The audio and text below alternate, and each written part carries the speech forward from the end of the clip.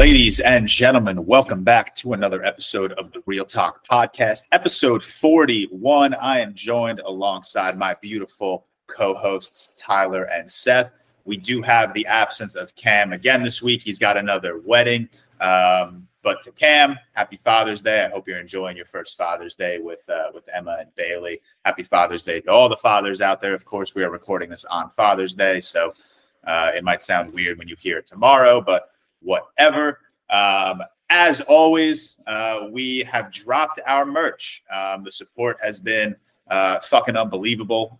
You guys have been tweeting at us like crazy, telling us that, you know, the quality is great. The designs are great. Your fits are devious as we want to see. So we're really happy with the success of the first, what are we, 3 weeks into merch now. So we're really happy with what the success is looking like there. We're really happy that you guys are supporting us. We also obviously are on Patreon. We've updated our tiers recently. So if you haven't checked that out, check it out. We've made the tiers a little more advantageous to you guys, a little more appealing if you're not a patron yet to check them out.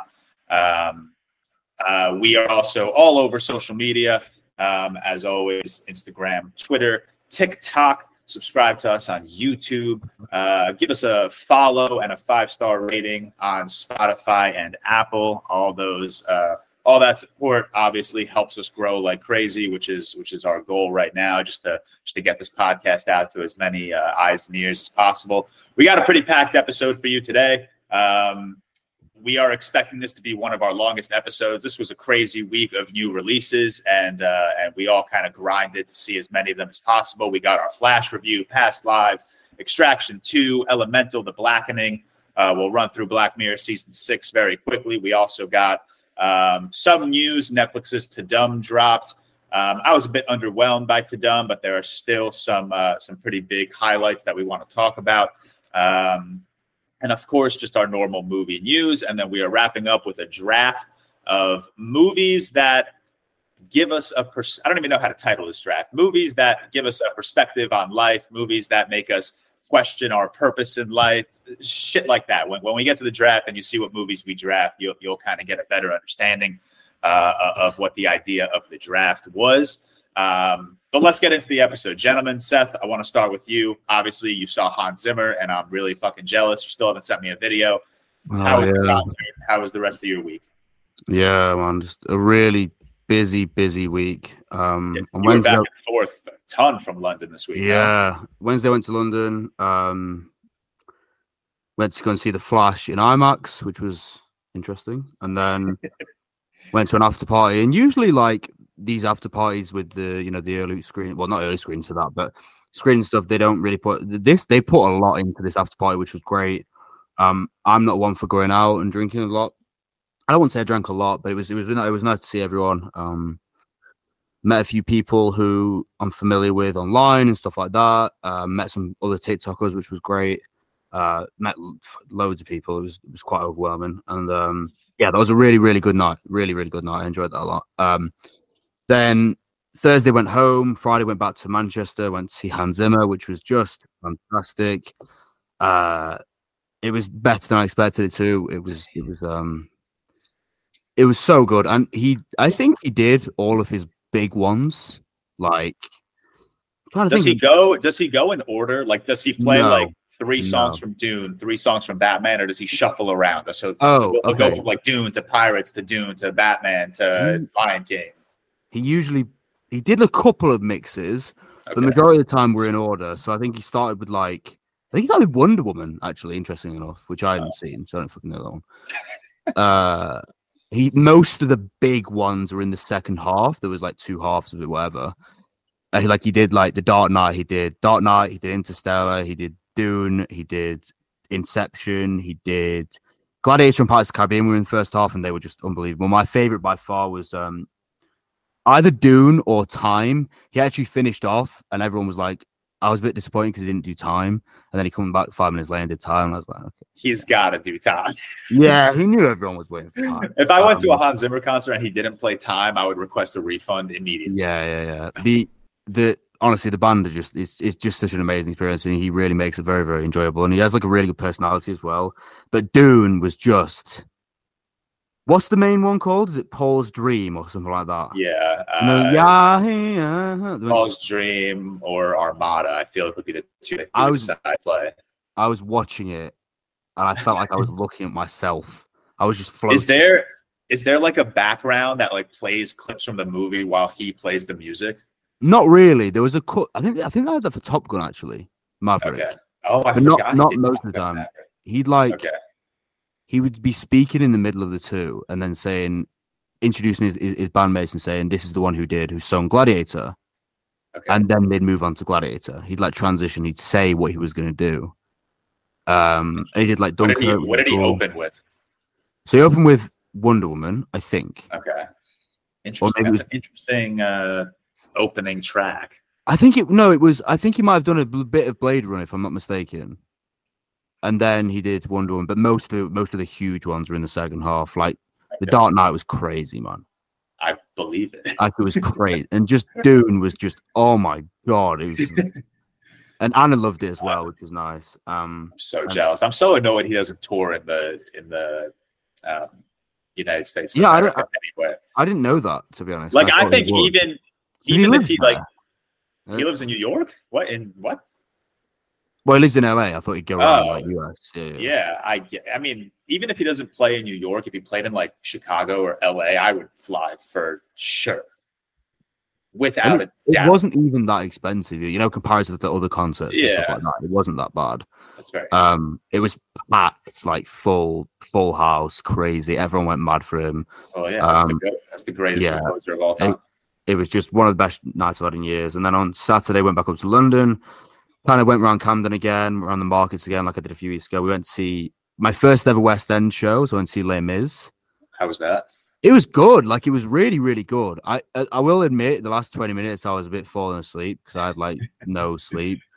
But I was told that Les Mis is it's one of the longer shows. It's like 2 hours 40, which is quite long. That's brutal. Yeah.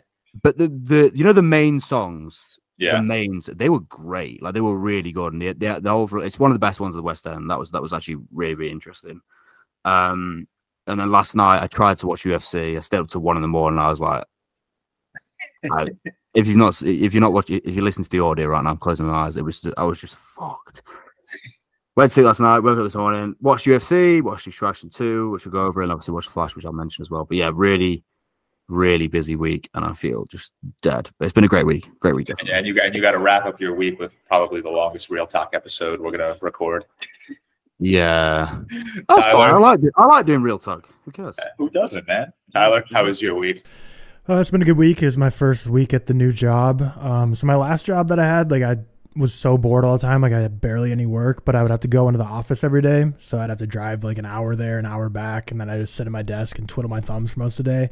Whereas this, I don't have to drive anymore, which is super nice because remote, but much more busy. Like, it's packed. So honestly, like, I feel like I have like less free time almost with this job, which doesn't make sense because I have 2 hours less of like my day wasted from driving, and I'm at home instead of in the office. But at least the first week's been hectic, just pretty much packed with meetings and packed with learning the new team and learning the new stuff I'm doing. So been pretty stressful, but in a good way. I like my team and it's fun. So solid first week of work. And other than that, just been doing stuff around the house, working on random stuff here and there, and seeing movies. Kind of the same old. Pretty standard personal life week, but big week of like career-wise stuff. So yeah, no complaints. Excited to do this Real Talk and discuss with the boys on this Father's Day. All the movies we had to see this week. Yeah, for real. My week was fine. Same, I guess, as Tyler. Pretty standard personal week. I didn't really do much. I did, believe it or not, when I saw on Thursday Elemental and The Blackening back to back, that was only my second double feature ever. I've only done one. Ever. Wow. Yeah. Well, I feel like Tyler does a triple feature once a week, so I feel like I'm so he's on the quad.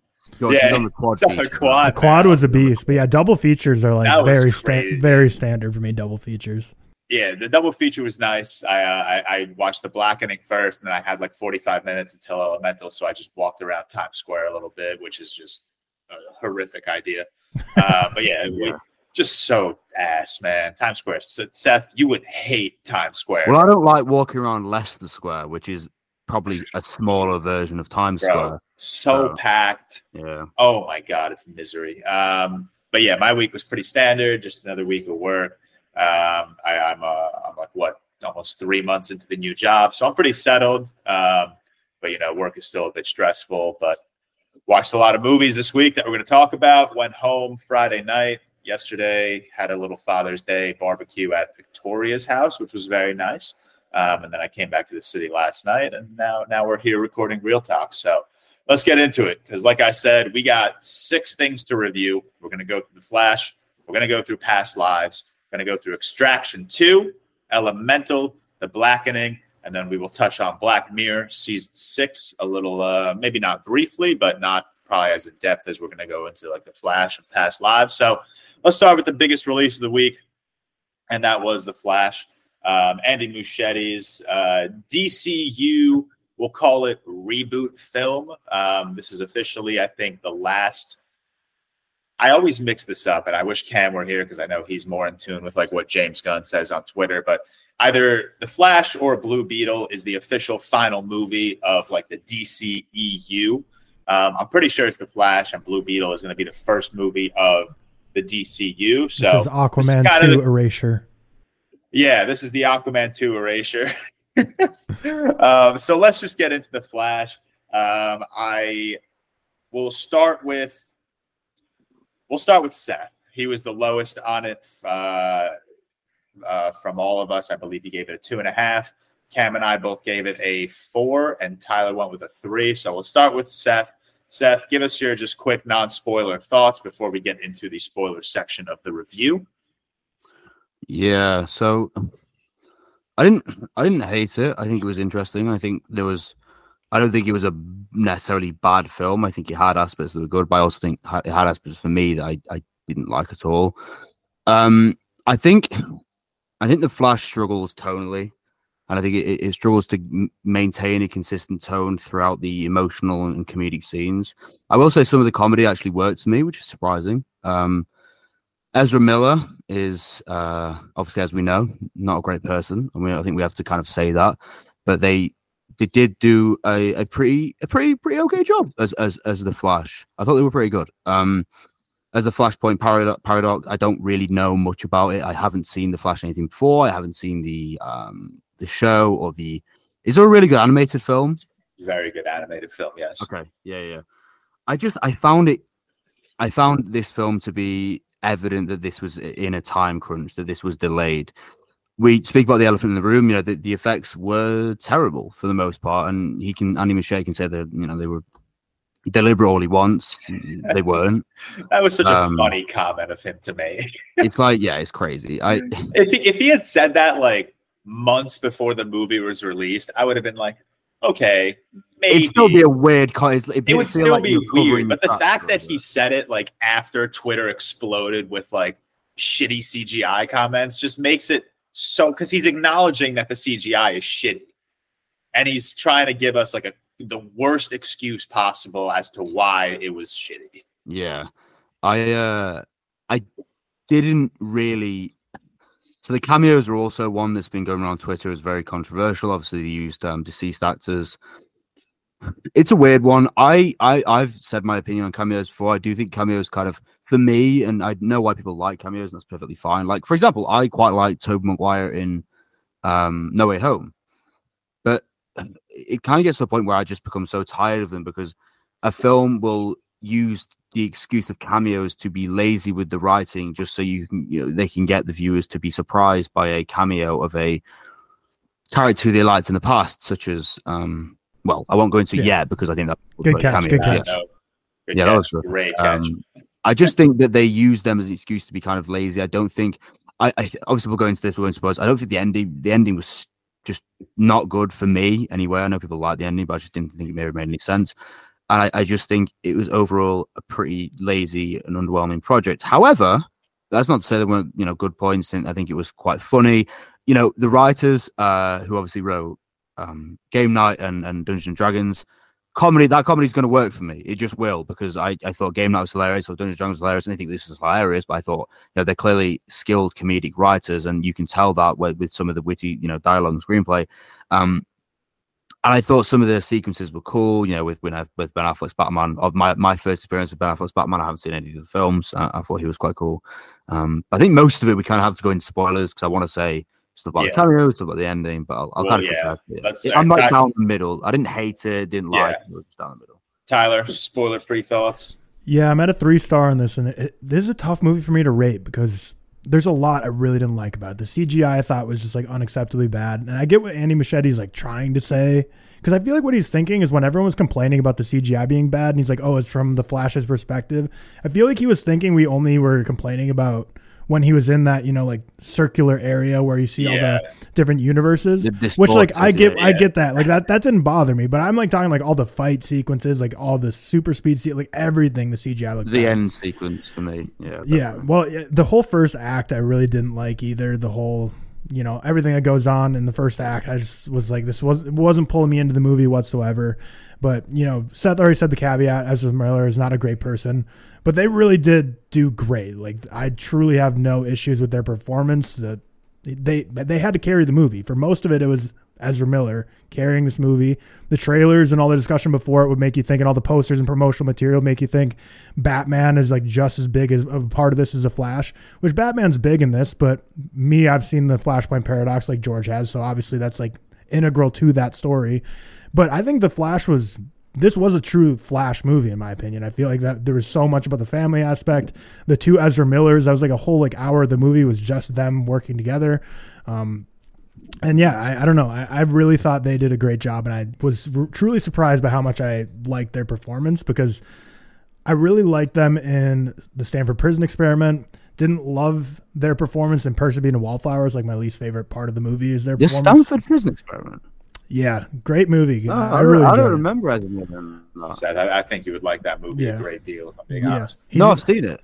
Oh, you've seen it? Yeah. Oh, okay. Yeah. They're like the main villain or like the main prison guard that. Oh man. Oh yeah. Yeah. Interesting. But the family message really worked for me here. The Sasha Kaye I thought was super wasted. I just didn't think we got much of her at all, and what we did get of her was super thinly written. And based on the promotional material, I thought we would have got a lot more of her. Michael Keaton was fine. I think a lot of people really, really loved Michael Keaton's, Batman in 1989, and the Batman Returns was his second one, right?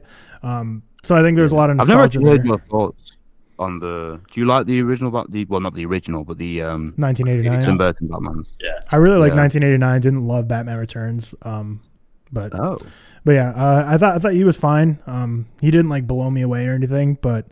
This is just a movie you could tell was just picked and prodded throughout the entire production process. You can see evidence throughout where it was picked apart. There's so many moments, especially in the first act, where especially Batman, Ben Affleck's Batman would be like talking, but it was just clearly like the mouth just was either CGI moving or whatever, because it just wasn't matching up with the words he was saying. And so that looked quite bad. But yeah, the opening act didn't really work well for me. The ending I didn't love. CGI was awful, but then again, I sat there the entire 2 hours 20 minutes, and I was liking my experience and had a fine time with it. I wasn't like, please end this already. I was having a good time, and as much as I hate to say it, I think a lot of that has to do with just the ability Ezra Miller had to carry this movie. So I'm at a 3 out of 5. I'm very conflicted because there's so much I hate and there's a lot I really liked, but I kind of landed somewhat in the middle. Yeah, I'm a little higher than both of you. I went with 4 out of 5 stars, and that didn't go up or down after my second viewing, which I was a bit surprised about. Honestly, I really expected it to move in. I'm intrigued to know what obviously you can go to spoilers and what the difference was. Yeah. So for you guys, everyone listening, the reason Seth asks that is because I had seen a cut of The Flash like a month ago or 3 weeks ago. That wasn't the official cut. Before that movie played, there was a video from Andy Muschietti that basically said, this is not the final version that audiences will see on June 16th. So immediately I kind of reserved fully rating this movie. I gave it a 4 stars because that's how I felt walking out of the theater, but I truly expected it to go up or down when I had seen the final cut. There was essentially no difference between the final cut and what I had previously seen. There was one difference. I'm sure there were some small CGI changes here and there, but I did not notice them, so they didn't really affect my viewing experience. When we get into spoilers, I'll tell you what the one scene that was added into the second time I saw it. But again, that one scene did not change my experience with the movie. It didn't make it better or worse. But yeah, the glaring issue is the CGI for me, particularly that baby scene. I thought that was a miserable watch.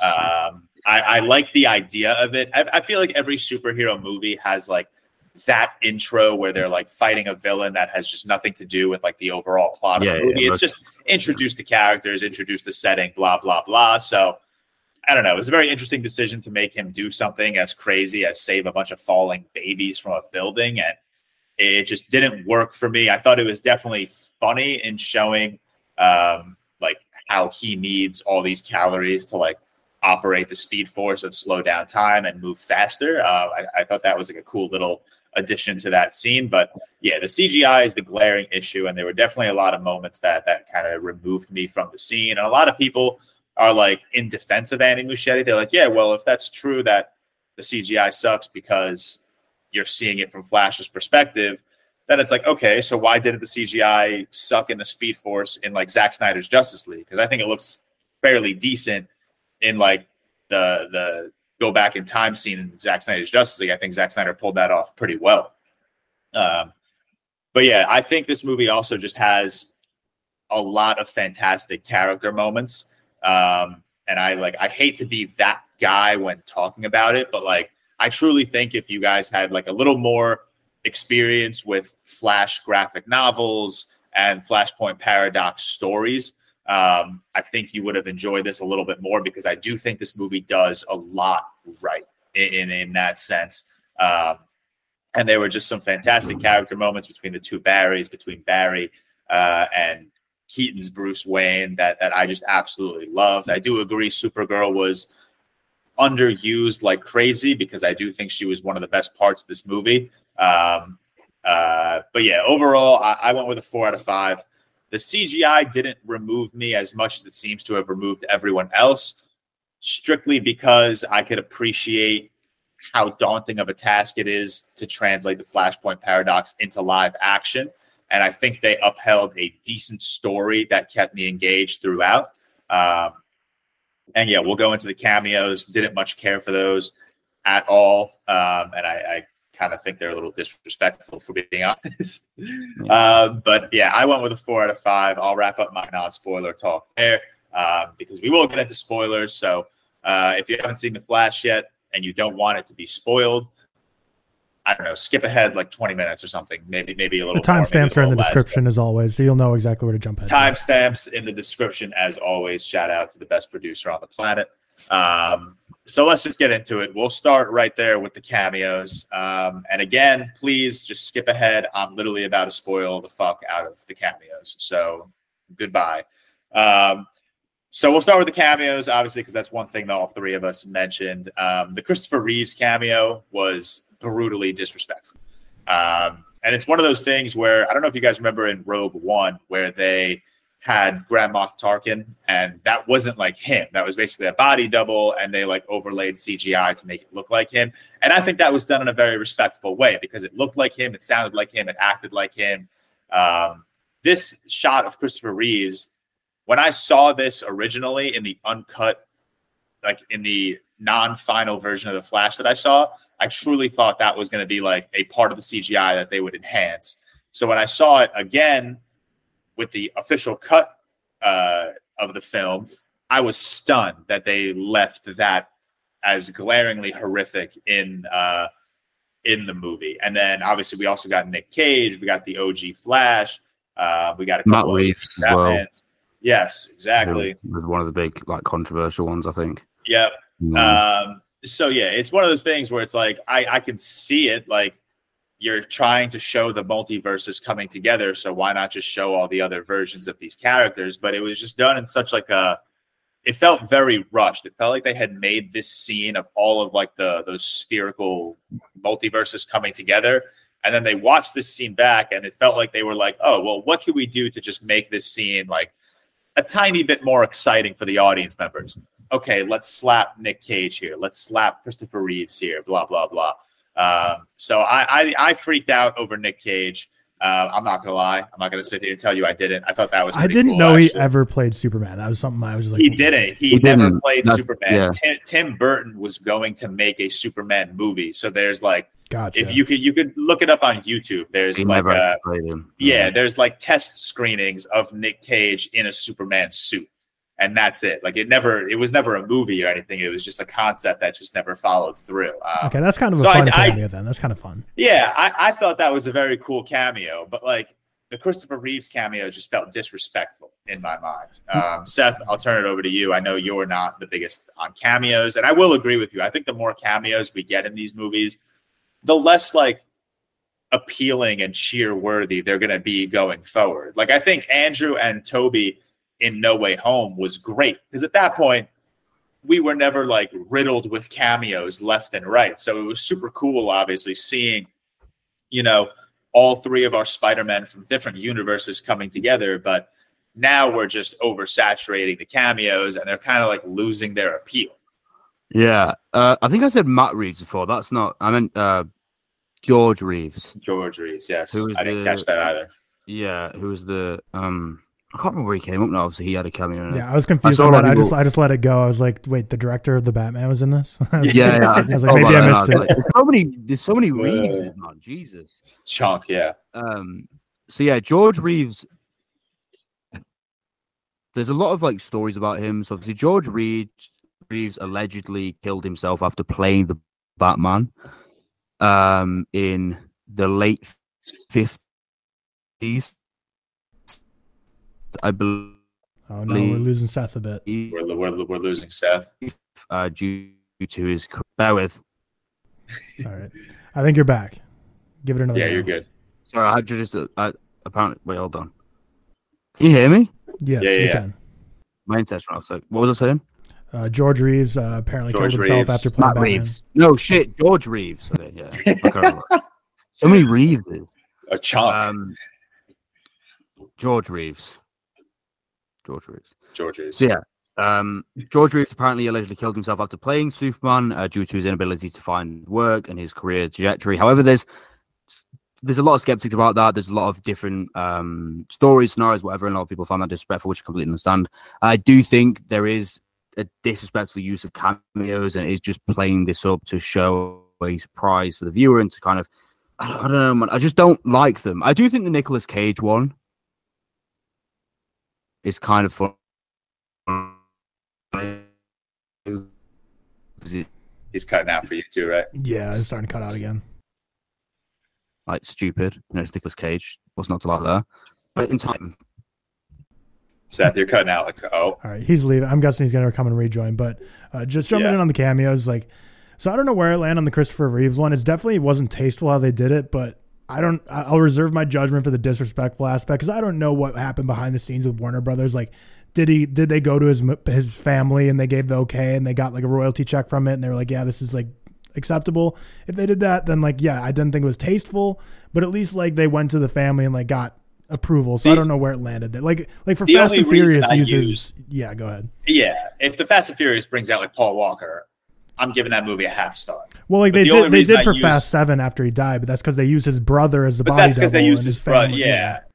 The only reason I'm throwing out the word disrespectful is because, like, that's Christopher Reeves. People argue him to be the best Superman of all time. And that's a super plausible argument. I put Henry Cavill above him, but like, he's one of the most iconic figures in superhero media that we've ever seen. And you're bringing him back to unfinished CGI, and it just felt like it was there just for like a crowd cheer-worthy moment. Like, at least buckle up the CGI a little bit.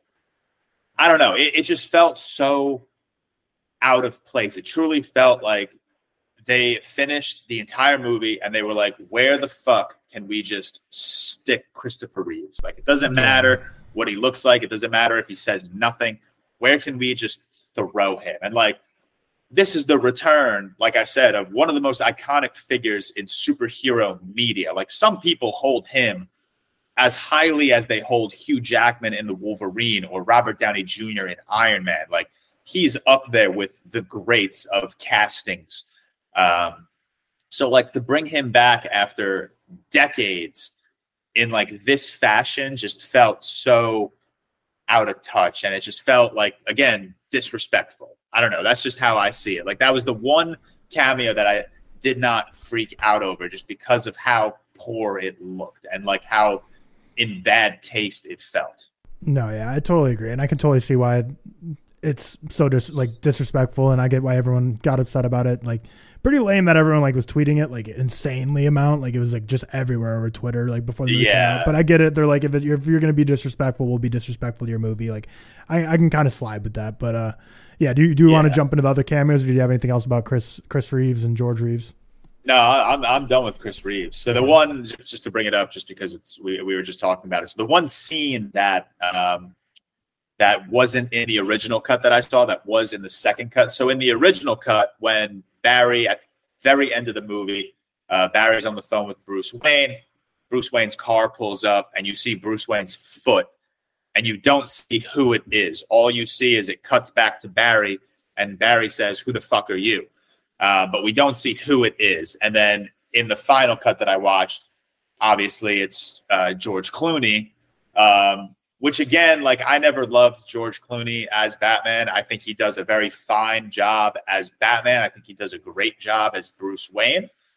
So like that's another cameo I didn't freak out over. The only reason I like wasn't caught off guard, but I did think it was a cool cameo because it opens a lot of doors into like, where's the DCEU going next? Like it, because he's still not in his universe, you know, he still fucked up the timeline. Obviously the post-credit scene, he's trying to explain to Aquaman that. So the only reason I enjoyed that little cut of George Clooney is because it made my mind wander like crazy on like, where are we taking this franchise? Where are things going with how the Flash ended? And that's why I said a week or two ago, whenever I talked about the Flash, I had mentioned that this movie does kind of set up, it does feel like a soft reboot because of the way it ended. And that was even before I knew it was George Clooney. I still said like, okay, they're hiding that man's face for a reason. It's not Ben Affleck. So yeah, it was cool. I did for a second think that that would be like the big announcement on who the Batman is going to be in Brave and the Bold, which is why the addition of George Clooney just adds so many layers of questioning to like, where the fuck are we going with this? I don't know how you felt about the George Clooney cameo. I don't know if there's any specific topics we want to talk about with the Flash. Otherwise, we'll just kind of keep running through the big moments. No, yeah. So welcome back, Seth. So welcome back. George Clooney, the thing that pisses me off about his cameo is that he's like fully white hair and white beard at this point, just keeps getting older, but he still looks so damn good. And I was like, God damn it, he looks so freaking handsome. And you're like, are we still recording? Yeah, we are. Yeah, it's you're like, good. It's like, how long can you just be like a good looking man? Like I was just like, God damn. But the thing is, like, I don't even know. Like I didn't feel that like closure of like that. This is resetting the universe. I feel like if you're gonna pick up the story here, like there's still an Ezra Miller, Barry Allen floating in a universe somewhere out there. So the fact, like, if you're going to recast Ezra Miller, don't really know how this movie sets you up for that.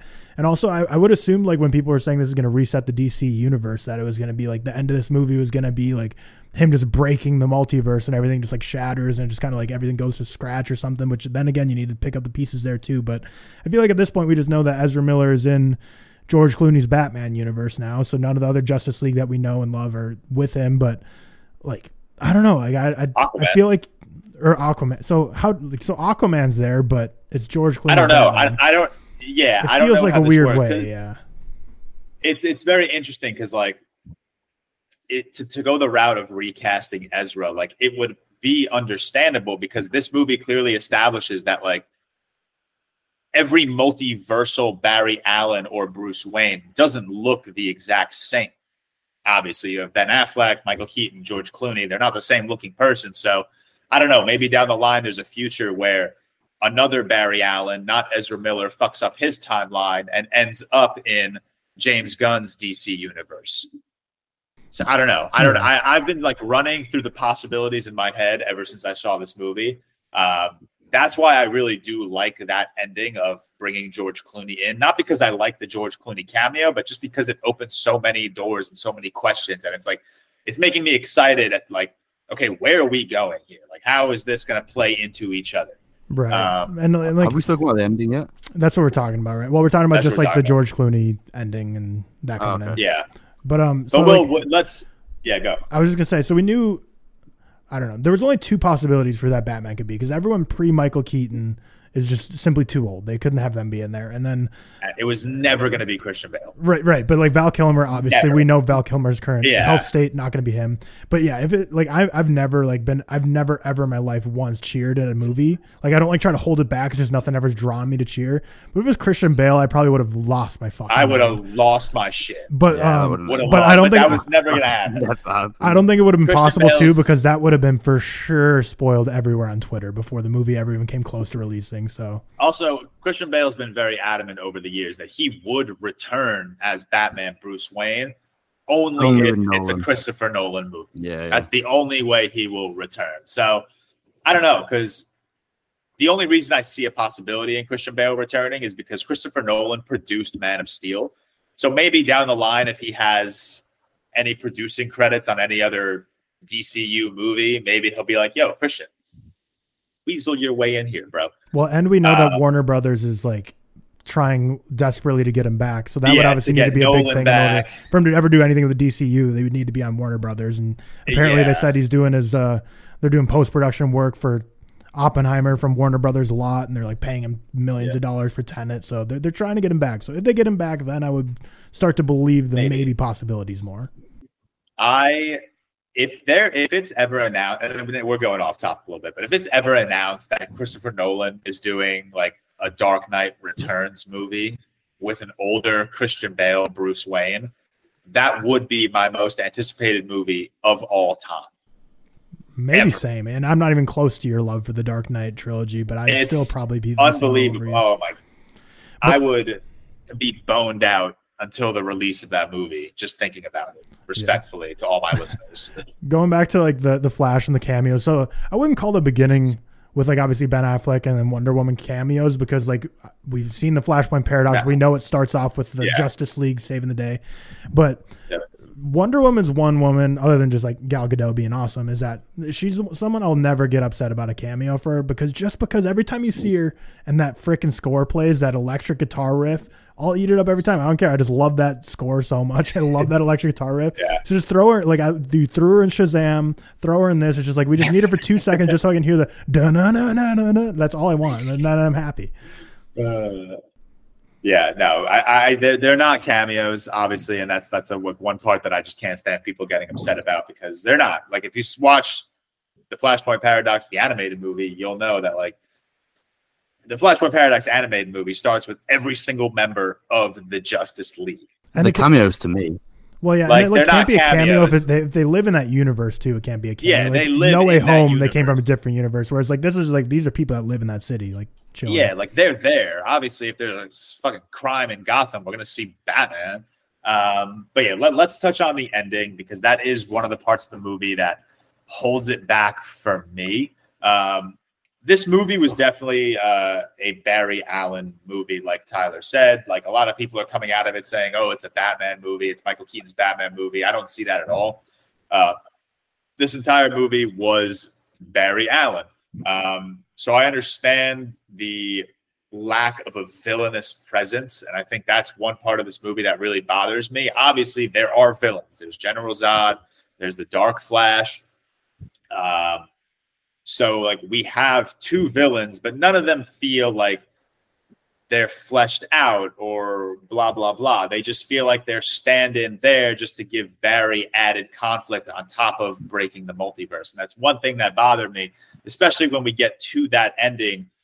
Everything feels like it got resolved way too fast. From the time Barry meets face-to-face with Dark Flash with other Barry to the time where, you know, the timeline is, in quotes, fixed, it just moved way too fast for me. And it didn't feel like there was, I don't know, enough stakes, blah, blah, blah. It moved way too fast for me. And I understand the lack of a villainous presence, because this is a Barry Allen movie. This movie is more about this superhero's internal conflict as opposed to, you know, a villainous conflict. And I think they got that part of the movie very right. It felt very much like Spider-Man No Way Home, how, yeah, there are villains, but this is a Peter Parker internal struggle movie, and I think they do a good job in No Way Home at displaying that. But in The Flash, it's the villains for me. There's just nothing that I liked about any of Zod's appearances or the Dark Flash's appearances. I wanted more, and I wanted that resolution to kind of be dragged out a little bit more. It just felt very fast. Seth, I know you've been wanting to talk about the ending, so what are your thoughts on that? Pretty much the same as you, to be honest. I just found the ending to be really rushed and very lazy. And I echo what you're saying. It's like with the villains, they're just there. General Zod and obviously Dark Flash, and then it's just there, and it's just going from one point to the other and having to try and find a focal point to conclude this film, which I don't think was done well. I think it felt like something that was delayed. It felt like something that was true. They were in a time crunch for, and yeah, like it just the final the battle sequence was just bizarre to me. It's so alien. It's so stupid. It goes from, like you said, George, nothing to something. It's so rushed, and it goes from point A to point B so quickly, just so they can resolve this conflict that, let's be honest, I don't care about, and most people watching don't care about this conflict. It's more like George said, the internal conflict with Barry. I don't think we needed a fight sequence of this, I guess, scale, especially one that looked, in my opinion, pretty terrible most of the time. I don't think we needed it. I don't think we needed a big fight sequence. I think it was anticlimactic. I think it looked bad. And yeah, it felt rushed. And I don't think it was needed, to be honest. But that's just my point anyway. Yeah, that's like the one thing, because I really do, and I understand all of like the criticisms, like tonally this movie maybe doesn't make sense every so often, although I think the second act of the movie absolutely nails the tone. From the time Barry meets Barry, they go to Bruce, they break out Supergirl from the prison. I think tonally the second act of this movie is fantastic. The first one is kind of all over the place, and the third one, obviously we just discussed, just feels just completely erratic. But yeah, it's a very interesting decision making on their part to kind of send them into just this open field of CGI cluster shit. And then also a little off topic, I don't know if you guys noticed the scene where Michael Keaton's Bruce Wayne flies his ship into the other ship and sacrifices himself. That was in the trailer.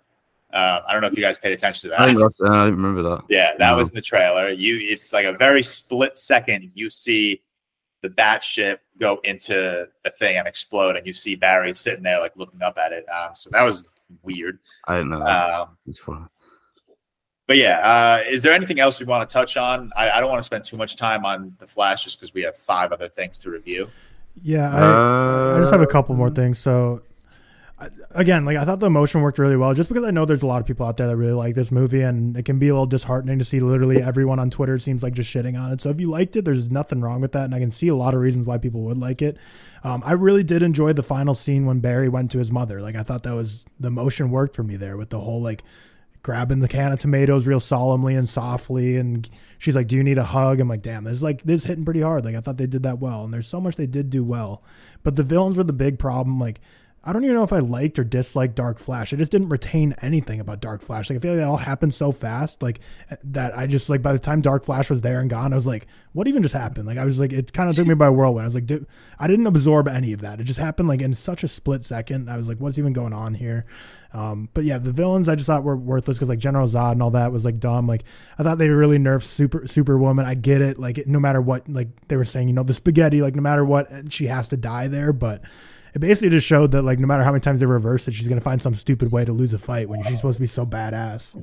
Speaking of the spaghetti, by the way, that was, I don't know how you guys felt. That was such a clever way and such a simple way of describing the multiverse. And like, it made sense to me.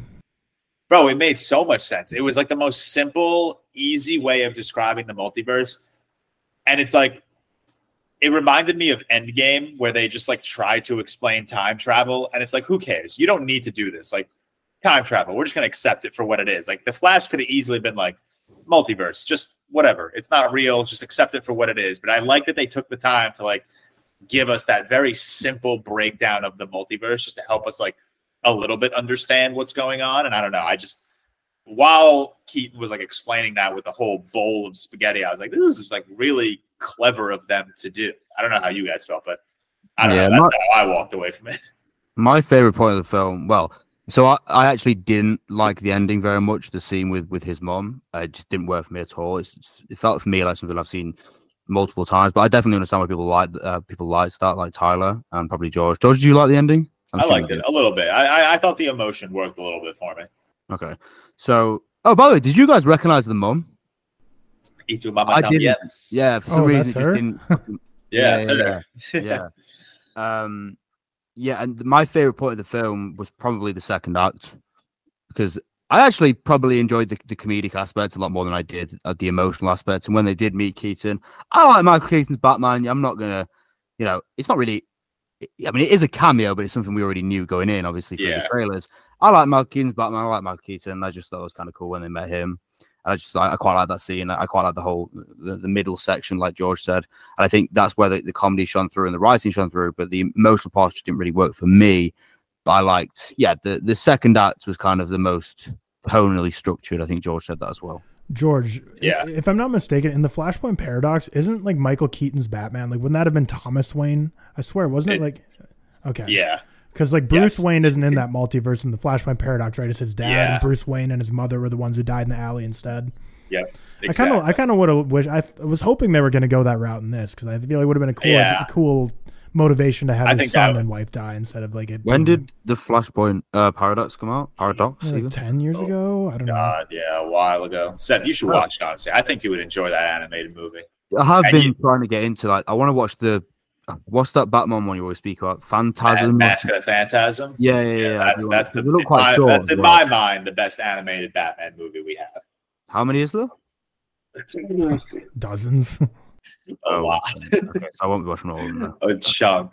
But all right, we'll wrap up our Flash review here. Like we said, we got 5 more reviews to power through. It's going to be a long episode, so if you're here for the long haul, thanks for sticking around. I go a 4 out of 5 on the Flash. I believe Cam also went with a 4 out of 5. Yep.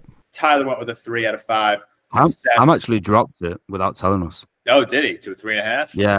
I was looking what we all rated it last night, and he dropped it. Cam went with a 3.5 out of 5.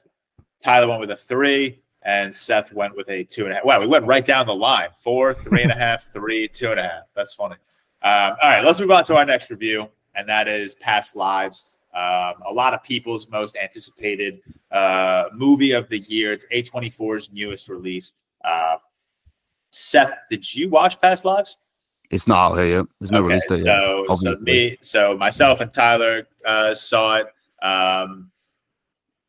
Do we want to split this up, spoiler, non-spoiler, or do we just want to kind of... There's not really any spoilers, but we'll just talk about the movie in broad strokes anyways, so... Yeah. There's not a lot to spoil.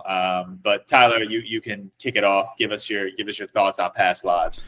Yeah, so I gave it a 4.5 stars, and I texted you right after. I was like, man, I'm all the way between like a 3 out of 5 and a 5 out of 5 on this. Like I just had to digest it. Like right away, I couldn't figure out where I landed. A 3 out of 5. Like it was just a wide range. Like I didn't, because like I liked the movie, and then the final 10 minutes tied it all together, and I really loved that. So it's like, okay, where do I put this and land it? If I just kind of just liked the whole movie, but then the ending really tied it in, because it's just the ending that I really loved. But then again, like it's part of the movie and ties in everything else. So it was complex to digest. But this is way different than the trailers led me to believe, in a good way.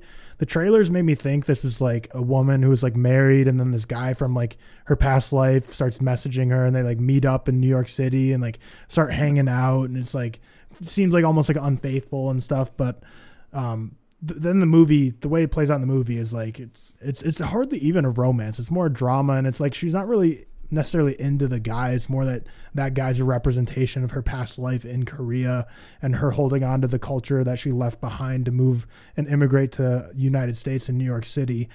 So I really like that part. And also like her husband in the movie, like isn't like they do love each other, but they kind of say like, you know, they got married mainly for the green card. They're both successful writers in New York City, so they're kind of more like professional working partners that like do love each other, but it's not like it's a standard marriage where, you know, they dated, they're like feel like they're soulmates, lifelong lovers, and then get married. So it worked for me in that sense.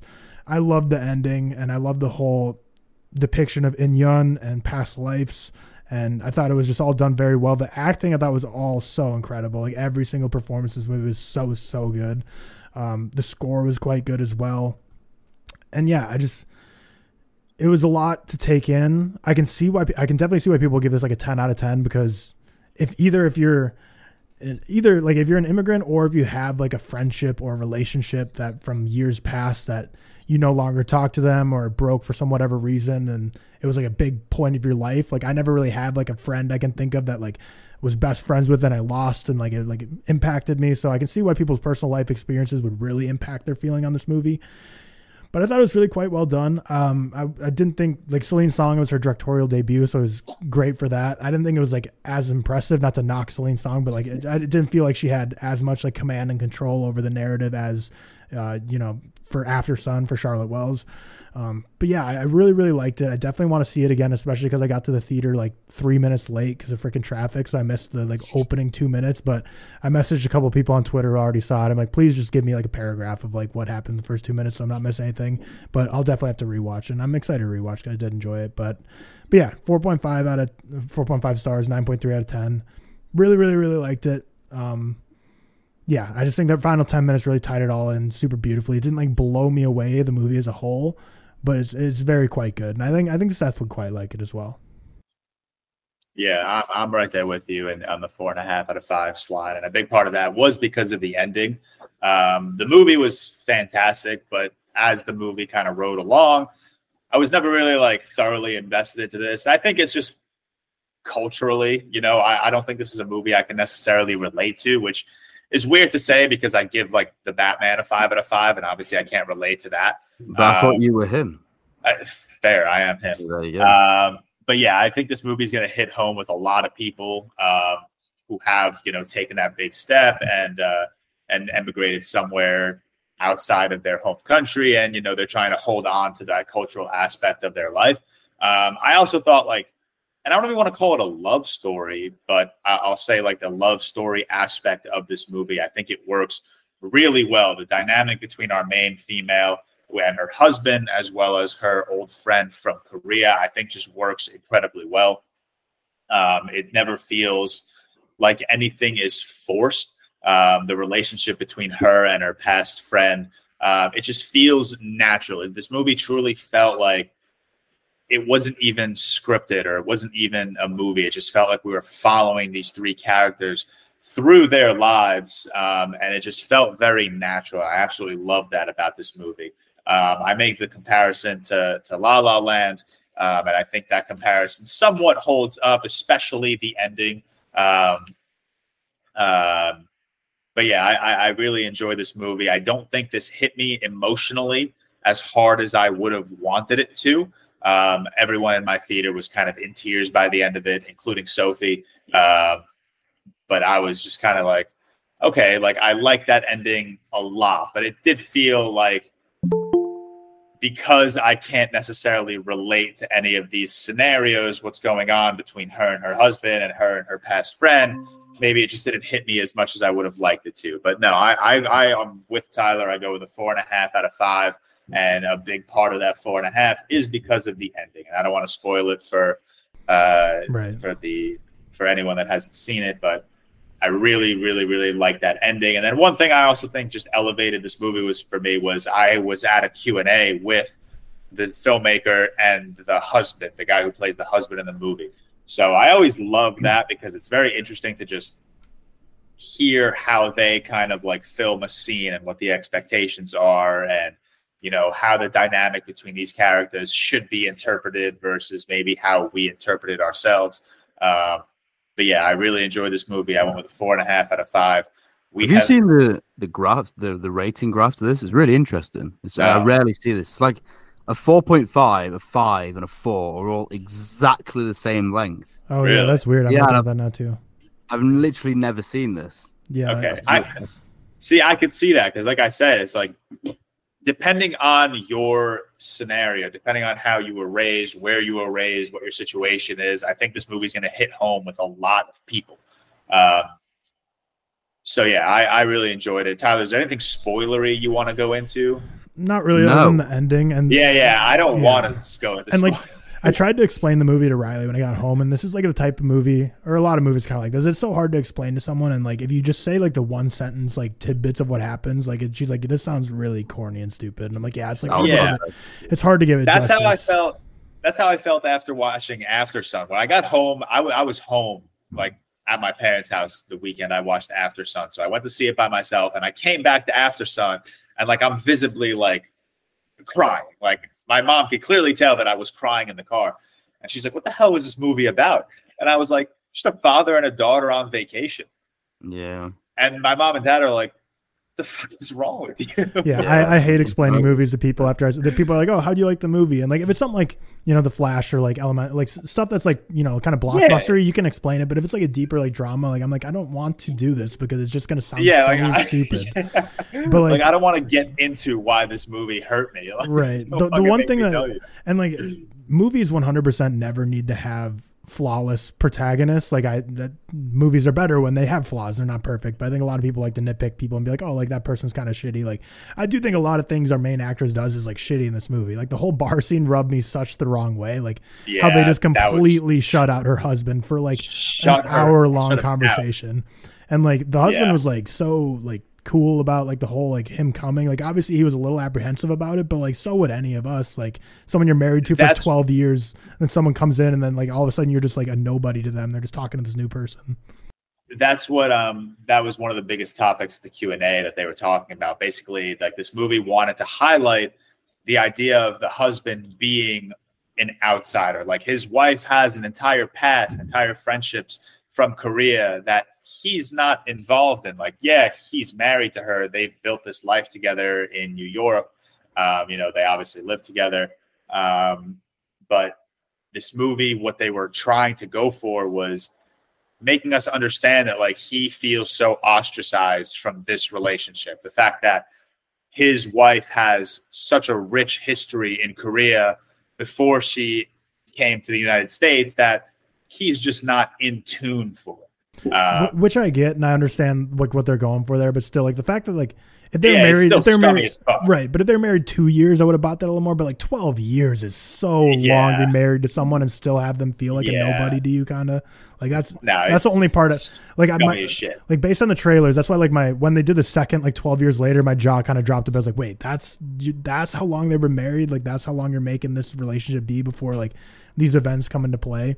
But yeah, like I get what they're going for, and like I said, like protagonists don't need to be flawless. They shouldn't be. It makes it more interesting when they have problems that you kind of look at and you're like, I wouldn't have done things the same. But yeah, I really, really liked it. I don't know. I would have been interesting to see if Celine Song did this as like not a directorial debut, because like I feel like this could have benefited from being longer. Like it was like an hour 40 minutes total, and I feel like a lot of it felt, because I know like Reagan, for example, on Twitter, like I was talking to her about it because she gave it like a 3 stars, and she said she didn't really buy into the romance of the movie, and I was like, that makes sense, and like I didn't really either, but I didn't really view it as much of a romance, as more of a drama to me. But then again, like from the trailers, everything they build this to be makes you think this is a romance movie. So I can totally see if you're going into that expecting this to be like mainly like a romance, which there's plenty of elements of that, like we said, but I don't know. That's not my big takeaway from it. But if you're going in looking for that, like I can totally see, like it's pretty thin in terms of like the romance between the two Korean friends, because it is pretty sparse and so much time. And I get you can be so connected and the whole concept of Inyeon.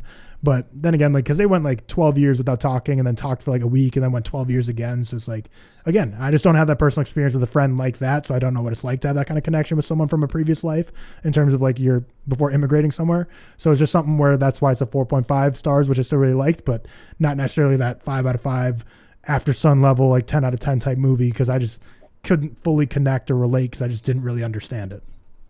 Yeah, I completely agree with you there. I don't think the romance was ever meant to be the focal point of this movie. I think it was just the idea that she was being reminded of this entire past life she had in Korea and how maybe she lost that over the years, and the reemergence of this old friend is kind of just bringing her back and maybe making her I don't want to say regret the move to the United States of America, but maybe look down on it a little, differently now that she's kind of built a life in New York, but is also now being reminded of this past life that she had in Korea with this one friend of hers that, still lives that life. And she could kind of see the cultural differences that she kind of went through being in the United States for almost 24 years. But yeah, we could wrap that up there. The two of us went with a Sounds 4.5. I'm excited for you two to watch it, honestly. I do think. Is that made up or is that like actually? Yeah. No, I That's just said. Okay, well, to be fair, that's not as bad as I was expecting for A24. Like, yeah, wasn't Pearl like a year? I've still not seen Pearl. It's still you still can't like rent it on streaming. It was like 7 months, I think. Yeah. All right. Quick side note about A24. They do piss me off because they're just simply not an indie studio anymore. They were just valued recently at $2.5 billion. So the fact that they keep doing all these such limited releases is such horseshit that I feel like they do on purpose to drum up the indie buzz and be like, oh, limited release, and then we'll expand. It's like, you're literally a multi-billion-dollar company now. You produced Oscar winners that were $100 million plus profits. This movie for months has been said like one of the best movies of the year. My theater was packed, like absolutely packed, because they only had one freaking theater in Arizona showing it. So it's so it's just like, I don't know. A24, you used to be that independent guy. Just accept that you're like a mainstay studio now. I'm off my soapbox now. I'm done. Yeah. Give us the wide releases we deserve. We are joined by Cameron Walsh in the beautiful state of Florida. Hello, Cameron. How are you? Hello. Florida sucks. Oh. This place is Fair. What part of I'm Florida good. are you in? Hey, y'all. Hey, everyone. I'm back. Okay, perfect timing because we're going to get into our Extraction 2 review. No. Let me give the flash thoughts real quick. Oh, okay. I joined like 10 minutes ago and y'all just chatted for 10 minutes. I was like, all right, I'll wait. Flash. All right. Real quick, Tyler, if you can like cut this into like the spoiler section of Flat, that would be great. I don't know what y'all said. I just have a couple points to make. Okay. Is that fine? Yeah, just rattle them off. Just rattle them off. Yeah, so the Flash, I enjoyed it. I gave it like a 74 out of 73 out of 100. I was going to ask. I think you dropped from a 4 to a 3.5. Yeah, so like as I thought about it, I was like, yeah, maybe I didn't enjoy that as much as, and I also enjoyed Extraction 2 more, but I didn't enjoy Extraction 2 more than Extraction, so I like it just trickled down, whatever, trickle down economics, all that jazz.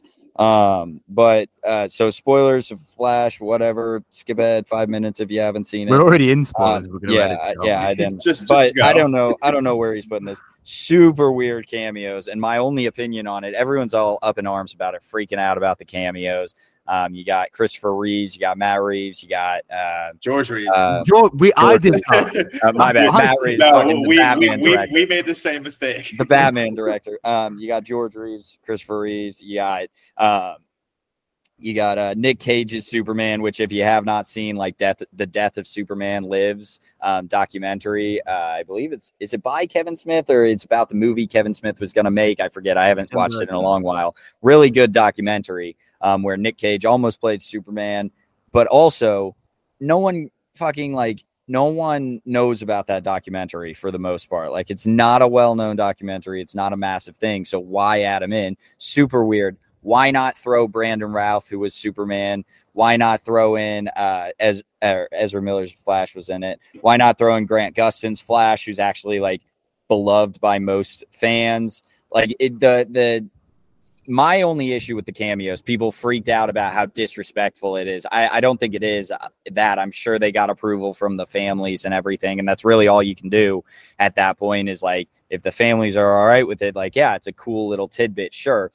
But my only issue is why choose these cameos that don't like really matter at this point, aside from the cameos of people that are like still playing these characters. Like obviously the Flash TV show just ended. Why not throw Grant Gustin in there? That makes zero sense to me. And also, why are we having so many Superman cameos in a Flash movie? Like I understand, like I get the point of them.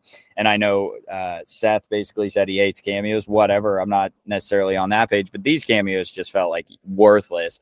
Why not throw Tom Welling in there? Like, everyone loves Smallville. I just like the CW's Crisis on Infinite Earths did a much better cameo fest than any of these. Like, I do not get it. Maybe they just didn't want to like do all of those same exact cameos because Ezra cameoed on the CW show. And that makes no sense to me. Otherwise, movie was fine. I enjoyed my time with it. Ezra Miller, shitty person. I think they did a very good job in this movie, though. I'm going to be honest. Sasha Kaye was a standout for the like 5 minutes of screen time that she had, and Michael Keaton's Batman was awesome as well. A little goofy, but still awesome. I like to see him. Oh, also George Clooney cameo was a whatever cameo in my opinion, but that's my thoughts on it. Okay, I also don't know how long I have, so I just wanted to give my flash thoughts. No, that's fine. Do we want to power through Extraction 2 while you're here since you saw Yeah. All right, let's do it. Let's do Extraction 2. Dropped 2 days ago. Directed by Sam Hargrave. Written by Joe Russo, unfortunately. Boo. Which is based off a graphic. I didn't know it was based off a graphic novel that the Russo brothers wrote. Like, I didn't know they wrote a graphic novel and it was based on that. Either. Yeah. And then they went with Sam Hargrave to direct, which is it's cool. I think Sydney posted a video about this, how Sam Hargrave used to be Captain Chris Evans' stunt double for Captain America, and now he's directing Extraction the same way. I believe it's Chad Stahelski, the guy that directed John Wick, used to be Keanu Reeves' stunt double for The Matrix. Mm-hmm. So I guess, give these guys a better script, and I guess they know what they're fucking doing, although the John Wicks have fantastic scripts already. Give Sam Hargrave a fantastic script, and he'll make a great movie. Cam, we'll start with you because I don't know how much time you have. Give us are we going into spoilers on Extraction 2? Do we really? You will know. Are there really any like spoilers? You'll know. Yeah, you know exactly the kind of movie you're going into. So we'll give a spoiler warning here just in case we let something slip. But I doubt we're gonna go heavy into spoilers. Make this whole thing spoilers. Who cares? I will say I loved Extraction 2. I really, really enjoyed it. Sam Hargrave is, I think, a really good director, honestly. Like you said, he's Captain America's stunt double. He was like the stunt choreographer on Captain America Civil War. I believe Avengers Infinity War, Endgame. I think a ton of different things as well. I looked him up like yesterday and completely forget it now. Awesome for him that he got to direct Extraction. People loved it, and so he gets to come back and do it again. Like you guys said, script is just a non-factor in this thing, and I don't think it needed to be a perfect script, but I think that's what elevates it I gave it a 3.5. I still had a really great time with it, or a 74 out of 100. I think is right up there. It's like my 7th highest rated movie of the year at a 74 out of 100 or whatever. But I think the script, if it's better, that's what gets it into that 4.5 territory for most. I know Tyler's a lot lower on this movie than I think us, or maybe a little bit lower. I don't know. I think I might be the highest. I will say Tyler at one point mentioned, I read his Letterboxd review and mentioned that you didn't like the action choreography. Bonkers, or maybe action directing. I don't know. Bonkers take is all I'm giving you. The 21-minute one shot, fucking sick, slapped. And then the unfortunate part about that is it happens it's like the 30th minute of the movie, or it starts at like minute 28 or something. And I do think all the action pieces after that were just a step down, unfortunately. So that's kind of a bummer, but it was really cool in my opinion. Oh yeah, I mentioned this in a tweet. Like, Chris Hemsworth is injured for like 12 minutes of this movie. I'm back. Hysterical. He gets one job offer, does a few push-ups, and he's good to go, guys. shortest like workout montage I think I've ever seen. Hysterical. And then movies are literally in a sling. Yeah, he was literally dead like a couple months ago.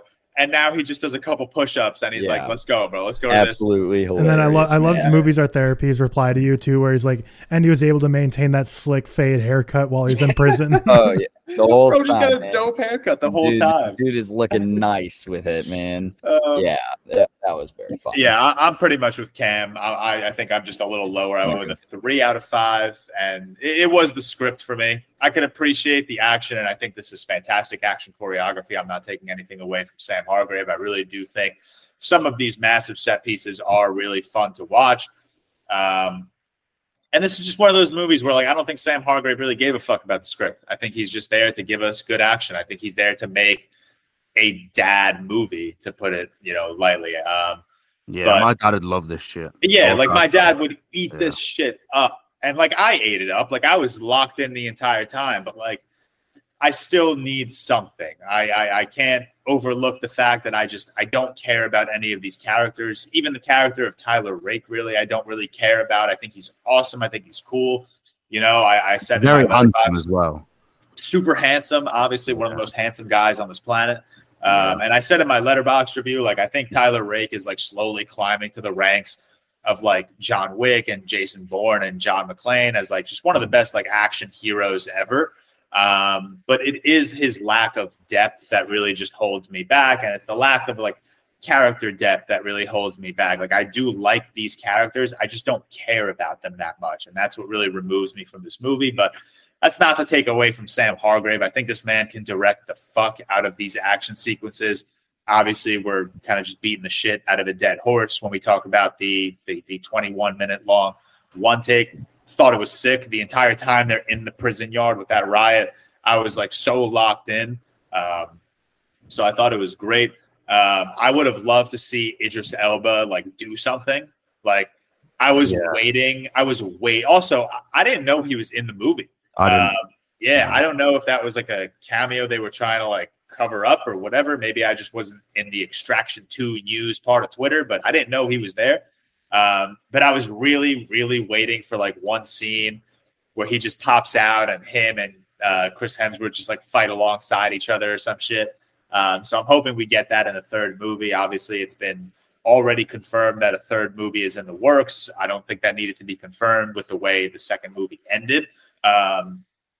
But yeah, I enjoyed it. Went with a 3 out of 5. I think it's just a very modern day action movie. It's exactly what you're looking for in don'tless action.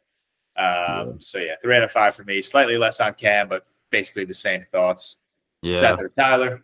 I went with 3 out of 5, so same as you. Watching this angered me, to be honest, because I think Sam Hargrave is actually a really good action director. I think he's visually inspiring in terms of the way he shoots action. I think he clearly knows what he's doing. And I just think a lot of it is it's a shame that a lot of it is overshadowed by, is it Joe Russo or Anthony Russo that wrote this? Is it Joe? Okay, yeah. I just think it was overshadowed because I can handle an average script with this. I don't need a good script, but I appreciate not a terrible one where they're having conversations about fucking TikTok and stuff like that. It's what we doing. That part specifically was so weird. Is that like the first mention of TikTok in a major movie? I can't remember one. It's not the first, probably, but it's the first that I remember. And I was like, damn, TikTok, what the hell? Yeah, that was crazy. And it's just annoying because I do. So the first one, I probably actually enjoyed this one a little bit more.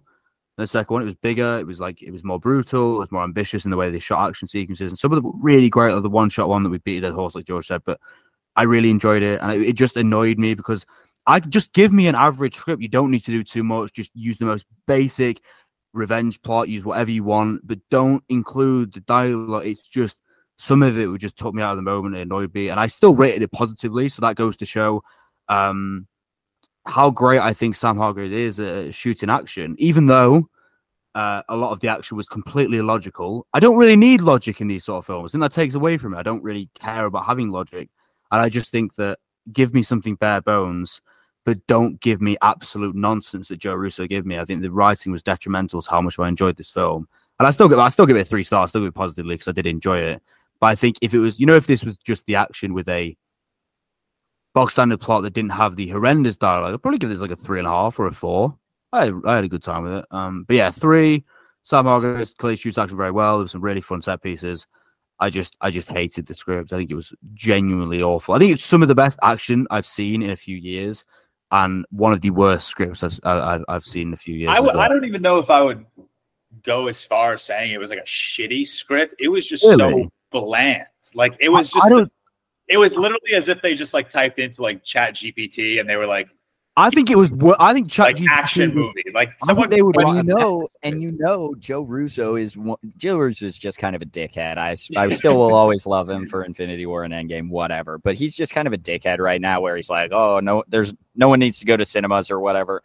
And he's also the kind of guy that's like, ChatGPT can write a script just as good as anyone else. And it's like, this is why, dude. Yeah.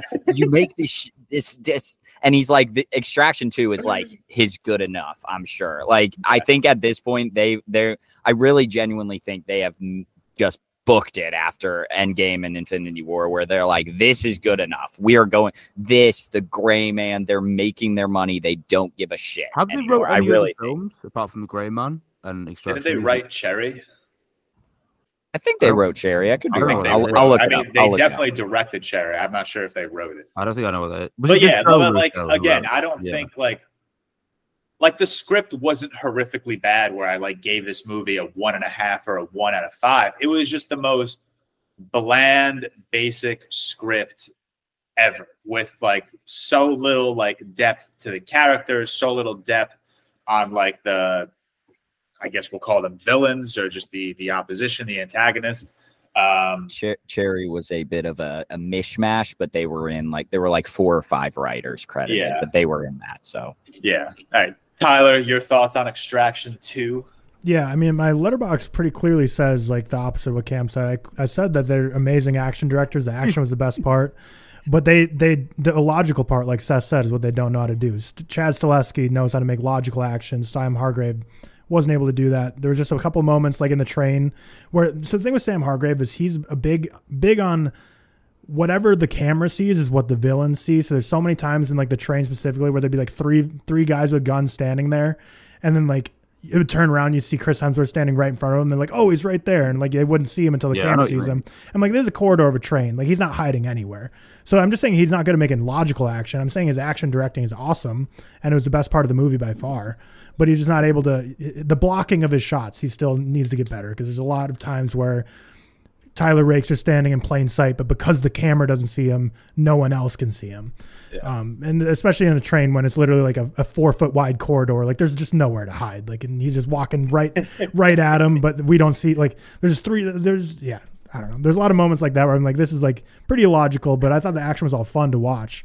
But yeah, like we said, the script was awful. Like, I think the script was more boring to me than the first one, just purely because I think when you have franchises like this, you have to build on it. Like John Wick, every movie builds on the lore, it gets deeper. Whereas I feel like this just kept the lore the exact same, which by proxy makes it worse than the first one, just because it's like, okay, we're not really expanding this universe. But the action's better than the first one. The one take sequence was so awesome, so brutal. So yeah, like but yeah, kind of like Cam said, it sucks that it's so early on because the rest of the action is really great. Just doesn't quite reach that level. So you're kind of like, oh, you kind of gave us the best part at the beginning. Yeah, should have saved it for like down the line. Yeah, but yeah, the action was super fun. I gave it a 5.3 out of 10 for 2.5 stars. Like, it's just very middle of the road in terms of I love the action, but as I've always been consistent on this podcast, I've never been a big pure action guy, so I'm not going to rate it that high. And then the script just brings it down a lot for me. But I don't know. We'll see. Because the thing is with John Wick, the lore expands so much every time. Therefore, it merits more movies. With Mission Impossible, the lore isn't quite the same level as John Wick, but there's still more lore to it. And Tom Cruise just does crazier things every movie, so it's like more exciting to see. Whereas Extraction's kind of rinse and repeating for the most part, with just making the action a little bigger.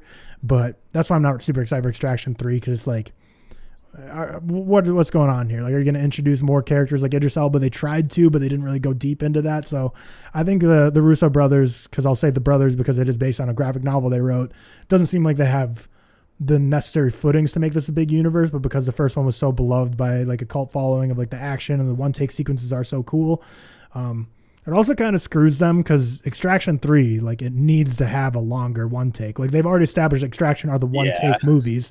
7 minutes, 20, like whatever extraction scene they do in the third one, it's going to have to be bigger and better than this one. And yeah, we'll see how that goes. But it was fine. It was a fine movie. I kind of want them to pull like a 1917 and just make the whole movie a long take and just massive one take. Yeah, just see what happens. Honestly, But that to Tyler's point, that's what separates like the Extraction franchise from John Wick. John Wick builds on the lore as well as the action, where Extraction strictly builds on the action. Like, there's no lore building, there's no like character development, there's none of that. It's strictly they are just trying to one up the action in all of these films, which you're either on board for that or you're not. Clearly, I think all three of us are just kind of middle of the pack. Like, we don't mind it, but we don't necessarily love it. But yeah, this is like the most B-tier action movie that could have been released, and to some people, that's exactly what they're looking I don't think for. I don't think this counts as B-tier action though, because a B-tier action I think is like a Plane or the Gray Man, where like this, like I think they truly put a ton of effort into the action. Yeah, which I think helped. I don't think this counts as like a B-tier action. And also, sorry if there's a ton of wind right now. Obviously, I'm outside in fucking Florida. Anything. Okay, that's great. Did you guys hear a dog, by the way? Yeah, I it's did hear that, Tyler. though. He's muted. Oh, I thought it was you. I was confused there. No, it's Tyler. Sorry, But I just first really guest on the don't pod. think this should count as a B-tier action. Like this is not, in my opinion, this is not on the level of like Plane or what did I just mention? And now the Gray Man or Red Notice or any Ryan Reynolds like action movie or The Rock action movie. Like, I just don't think this falls into that same category. It's a very high tier of action. If you go in action alone, I would say it's a high. Yeah. Maybe not to John Wick, but like just a step down from that. Mm-hmm. It's like an A- tier, we'll call it B+ tier. We'll take that. I do want to mention, I don't know, and this is completely for a clip. I'm going to clip it up. So just, yeah. But I don't know if you guys have seen, like from Extraction 1, there's an awesome like behind the scenes clip of Sam Hargrave filming an action scene, and he's just strapped to the front of a car holding a camera. I don't know if you guys have ever seen that. It's incredible. Like it's one of the coolest like behind the scenes action directing just I've ever seen, because he's just literally like they've got him cabled to this car and he's holding the camera trying to catch everything. It's very cool. It's like one of those old Deacon shots where he's in like the most obscure position. It's things like that make me at least appreciate this movie for being more than, like I said, a B-tier action movie. Like, they're clearly putting a ton of effort in. I don't see a Sean Levy, who directed Free Guy and what was the last Ryan Reynolds movie? Sorry to call out The Adam Project. The Adam Project. Hey, I like the Adam Project. Don't get me wrong, and I liked Free Guy actually a lot. You liked Free Guy? I liked Free Guy. I'll say I have liked both of those movies rated higher than Extraction 2. Wow. I like Free Guy. I have them both at a 3.5. I don't think I liked the Adam Project. Bro, I don't know what it was with the Adam Project, but like that hit me emotionally. I don't know what it was. Like, it really hit me. But all right, I just don't see him hopping on a car is all I really want to say. Like, I don't think they are putting in as much effort. You don't think Scorsese's hopping on the front of the train trying to film? Scorsese might, but Killers he's like, Flower Moon. He's just like, he's hopping in front of like a gun and just like, all right, shoot, we're getting this perfect. All right. I went with a 3 out of 5. Cam went with a 3.5 out of 5. Seth went with a 3 out of 5, and Tyler went with the 2.5 out of 5. So that wraps up our Extraction review. We are halfway through our reviews. Like we said, absolutely massive week of new releases that we all did our best to see as many as possible. So the next one, Pixar's latest, Elemental. I believe only Tyler and I saw this. It's not out here until next week, I think. Of course. Don't bro, spoil anything. just I genuinely am very to sad. New York, bro. So yeah, we'll keep Elemental fairly brief, fairly short. We'll keep it non-spoilers. Tyler, do you want to kick us off? Yeah, and I'll actually kick us off with the short before Elemental, Carl's Oh, Date, yeah, right. which I thought was just super average, and I didn't care for it much. But then, like, I just hate, like, it was so fan servicey in the fact that Up was what? Over 10 years ago now? Over 10 years ago. And then they just throw in this short, which I get they had the Doug Days short that they've kind of been keep on going, but I just feel like this is such like an average, just nothing short, that then they like play the Up theme at the very end of it to try like the slow piano to try and like be like, hey guys, remember how sad this is, and like remember this like great movie you all loved. Whatever. It was nothing. I'm just gonna say like it was just whatever short. It wasn't anything great, wasn't anything bad. It was just there before the movie. But Elemental itself, Cam, we won't spoil anything for you. Don't worry. Yeah, it's the You thing. can. I can take off mine. Okay, there's whatever. nothing to There's- spoil. there's- You know I love there's Pixar. simply- There's nothing really to spoil. There's simply really just like nothing to spoil here. So the thing is, like with Elemental, it's a good movie in terms of I gave it a 3-star. I thought it was fine, but with Pixar, I feel like when they handle topics, they usually give us such a nuanced perspective on them and such an interesting, creative way to deliver it. Whereas this one just felt so on the nose and so like anyone could have thought this idea up. Like, and I saw like Sydney tweeted or something or put her in her review. She's like, not sure this should ever really left the writer's room, but it was still like a cute movie. And I kind of feel that way too. Like it just felt like such a non-nuanced movie for Pixar standards. Like I said, I liked it, gave it a 3 out of 5. I didn't love it, but it just felt like the whole immigrant story, which was done well. And like I said in my Letterboxd review, like I'm really happy this movie exists because I think for kids in their formative years watching this will be great to kind of show you how other cultures mix. And, sometimes someone might not look like you, might not talk the same way as you, has a name that you don't understand or see as weird, but you're all just people at the end of the day and you are going through the same life together. So like, I'm happy this movie exists culturally, but I just felt like it was just so by the numbers, so by the book. It didn't have that spark that Pixar normally has. I think, George, you said something similar in your Letterboxd review, but it's just tough because I did like this movie, but it just felt very surface level for Pixar standards. The animation I did think was pretty cool, but what's up? When it comes to, I missed the start of this conversation, so correct me if I'm wrong. In terms of like the simplicity of it,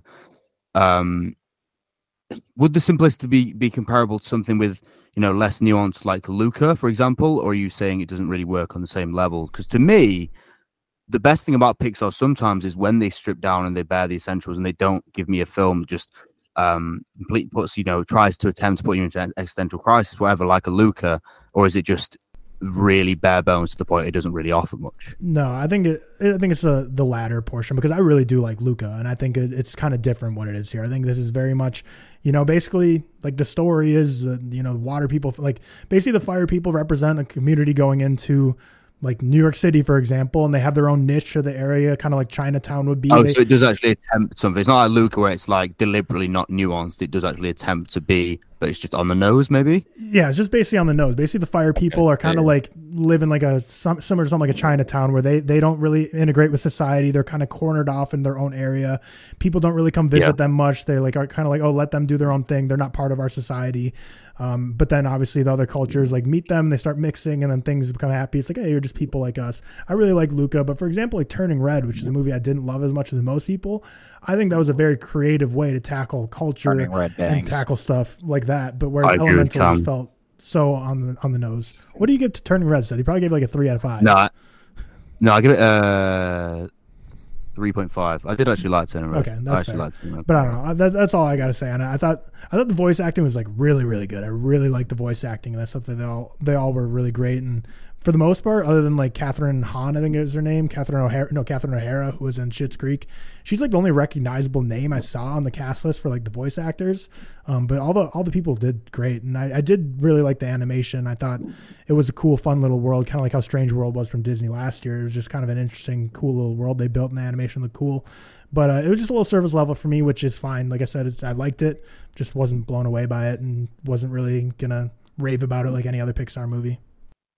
Yeah, you took the words right out of my mouth. I'm right there with you with a 3 out of 5. I don't know. This movie, Pixar has such a long line of just giving us like such fantastic animated movies with, such important themes and stuff like that. And I think Elemental does tackle subjects that need to be tackled, especially for a younger audience, especially for people maybe who feel ostracized or feeling comfortable with whoever in your life.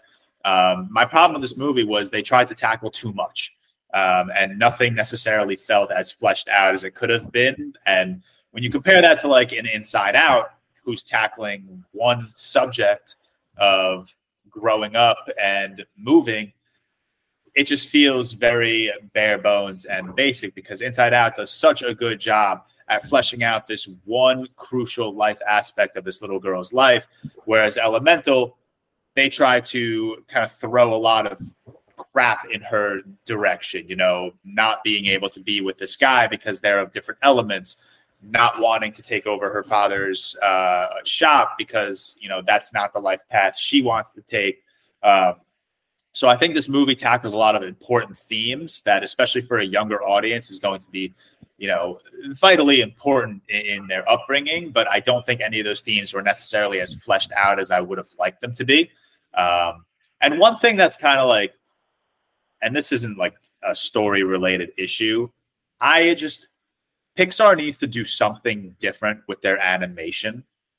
Like, I think all of their movies have the exact same animation style, and none of them are doing anything to necessarily stand out among each other. And especially coming off of a movie like Across the Spider-Verse, that's absolutely pushing the boundaries of animation. Like half the budget of a lot of them as well. Yeah, exactly. It's like, it's not blowing me away the way, you know, maybe past Pixar films or Ghibli films or even the Spider-Verse films are. And I feel like when you have Pixar, arguably the biggest animation studio in the world, they need to do more with the animation. This felt very, I don't want to say easy, obviously, because I don't know how much it takes to animate a fucking movie, but easy this just felt comparatively to it just felt very run of the mill. It feels like they didn't really stretch their animation talent, and that's kind of how I feel about this entire movie. It didn't feel like they were doing anything over the top. They weren't stretching any of their,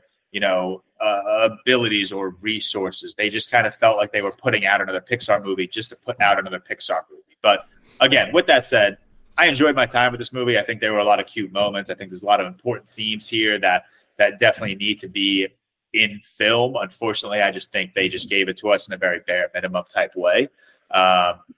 Yeah, I like the animation, but now that I'm thinking about your comment more, like at first I was like, oh, I don't know if I agree. But then when I think about it more, like Strange World from Disney Studios last year had some crazy cool animation that's different than anything they've done. Suzume from this year, from it wasn't Ghibli, but you know, Suzume was incredible animation that was way different than stuff we've seen recently. And then Across the Spider-Verse, it seems like every other animation studio right now is really pushing the boundaries of animation, whereas Pixar's playing a little more safe, which is fine. But the fact that their budgets are so crazy high, like, it just doesn't really make that much sense. But yeah, that's the one thing. It's like, what are we comparing it to? I don't know. It's like comparing it to a Marvel movie. Marvel movies have these massive budgets, and it feels like they're very infrequently pushing the boundaries of what they could do with like CGI. And that's how I feel about Pixar. Like, Pixar has such a massive budget. I'm pretty sure Elemental's budget was like twice the size of Across the Spider-Verse's budget.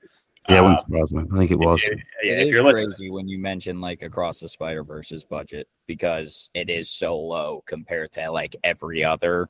Not even just Pixar, just animation in general. Yeah, and it's like, how the fuck do you just do that? How does a different studio have double the budget and still make it look shit? How is someone? It doesn't matter. Yeah, it doesn't. But no. I want to make it clear. I don't think Elemental looked shit at all. I think it looked good. I was talking about The Flash. Sorry. Oh, okay. I was gonna say, like, Elemental did not look bad by any means. It just felt very standard. Like, it felt like they weren't doing anything to push the boundaries of animation. And I'm happy you touched on the one part about the stories too, how there's just so many, because I forgot, like, so yeah, there's a relationship aspect of reaching across cultures, but then there's also the internal culture of, you know, her following her father's footsteps and taking his job. And I feel like those two things alone could have been like separate movies, like about someone growing up in a strict culture of where it's like, you are going to do exactly what the family does, do the family business, but she doesn't really want to. She wants to be an artist. She wants to do glass work instead. That could have been a separate thing, but that had to be mixed in with this romance. And then on top of that, you're adding in this whole subplot of them like fixing this dam, protecting the Fire Nation or the Fire I didn't world. care for that at all. That was so weird. Yeah, didn't care for that at all. So there was just so much going on that, I don't know, it kind of removed any depth from all of these stories. Like, this movie could have been a trilogy for all I care. That's how much was going on. But overall, I went with a 3 out of 5. I'm not going to sit here and tell you I didn't enjoy my time. Some of the emotional aspects hit. Tyler also went with a 3 out of 5. So that will conclude our Elemental chatter. Moving on, the final movie of our review before we get into our Black Mirror season 6 review is The Blackening, which is the new horror comedy. I think only Tyler and I saw this. Yes. Yeah, it's not out here. I have no idea when it comes out. Naturally. What distribution company did it? What was it? I have absolutely no idea. No idea. Because I've not heard. Oh, it comes out in August here, late August. All right, that's not too far actually. But all right, let's run through the blackening. We'll keep this again spoiler free. I don't think there's a lot to talk about here. I went with a 3.5 out of 5. I had a blast with this movie in the theaters. I was losing my mind. Some of the comedy just absolutely hits. They absolutely nail it home with the comedy. I wrote in my Letterboxd review that this is a horror comedy that leans 90% towards the comedy. The horror, it's not scary. There's no part of this movie that had me frightened. It's a very, the horror aspect at least it's just very basic slasher, I guess we'll call it, type movie. But the comedy is what really sold it for me. This movie was absolutely hysterical. I'll go as far as saying this was one of my favorite theater experiences of the year. My theater was having a blast with this thing. They were losing their minds. It made my experience so much better because I love just watching people love a movie. So being in that theater, I saw it by myself. So I was surrounded by just a bunch of group of friends that were watching it together. And they were just losing it. They were narrating the film. They were like, don't go in that room, turn the fucking lights on. And I was crying. But no, overall, I think this is a very, very effective horror comedy. Again, super more of a comedy than a horror. So the horror aspects did kind of let me down. I expected more from that part of the film, especially because this movie was marketed as being, I don't want to say frightening, but the trailer was it made it seem like this was going to be a relatively more frightening film than what we got. The trailer, they did the classic crowd reaction shots where it's when they show a scary moment. Yeah, exactly. They did that thing. I remember seeing that. So I was fully prepared to have some scary jump scare stuff. But no, none of the horror, I don't know, the horror, it's not resonating with me. There was no horrific moment in this movie where I was like, wow, that's going to sit with me for a long time the way that one scene in Hereditary sat with me or whatever. But yeah, overall, I had a blast with this movie. I really enjoyed it. The comedy hits. The acting was stellar. The chemistry between our entire cast of characters was really solid. It really felt like this was just a group of friends that decided to make a movie together. The one knock outside of the lack of horror that I have for this movie would be the ending. We're not going to spoil anything, but there is a final reveal, a little twist that I'm not going to sit here and say I'm smart and that I saw it coming from a mile away, but I feel like this movie didn't do a good enough job at hiding it. So it didn't really come as a shock. And I was hoping throughout the movie that something different would happen. But yeah, the ending, just everything was resolved a little too fast. I didn't think the movie was going to end where it ended. I really thought there was going to be another 20 minutes of more. So it just felt very abrupt. Tyler, I don't know if you feel the same, but those are my overall thoughts. I go with a 3.5 out of 5. I had a blast watching this thing, and I'll probably watch it again when it comes out. Yeah, I echo everything you're saying.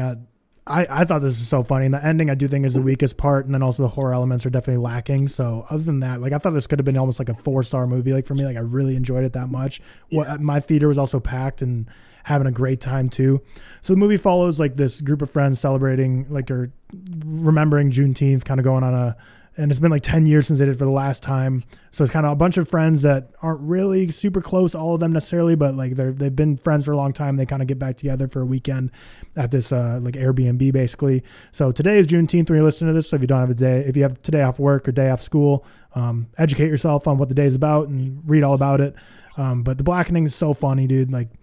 Normally I don't love obviously crowd interaction. I know Seth is the same way, but this movie was very similar to when we did our patron watch along of From Dusk Till Dawn, where it's such a ridiculous, it's such a ridiculous, fun, crazy, bizarre movie that it's kind of fun to have interaction. There's one moment when there's a door creaked that goes outside in the dark woods, and you hear some noise out there, and a character slowly moving up to the door, and they just go up to it and just shut it and lock it, and then my crowd just immediately just erupted in applause. I was like, oh, that's hilarious. Yeah, there's I remember Barbarian for me was one. Mm-hmm.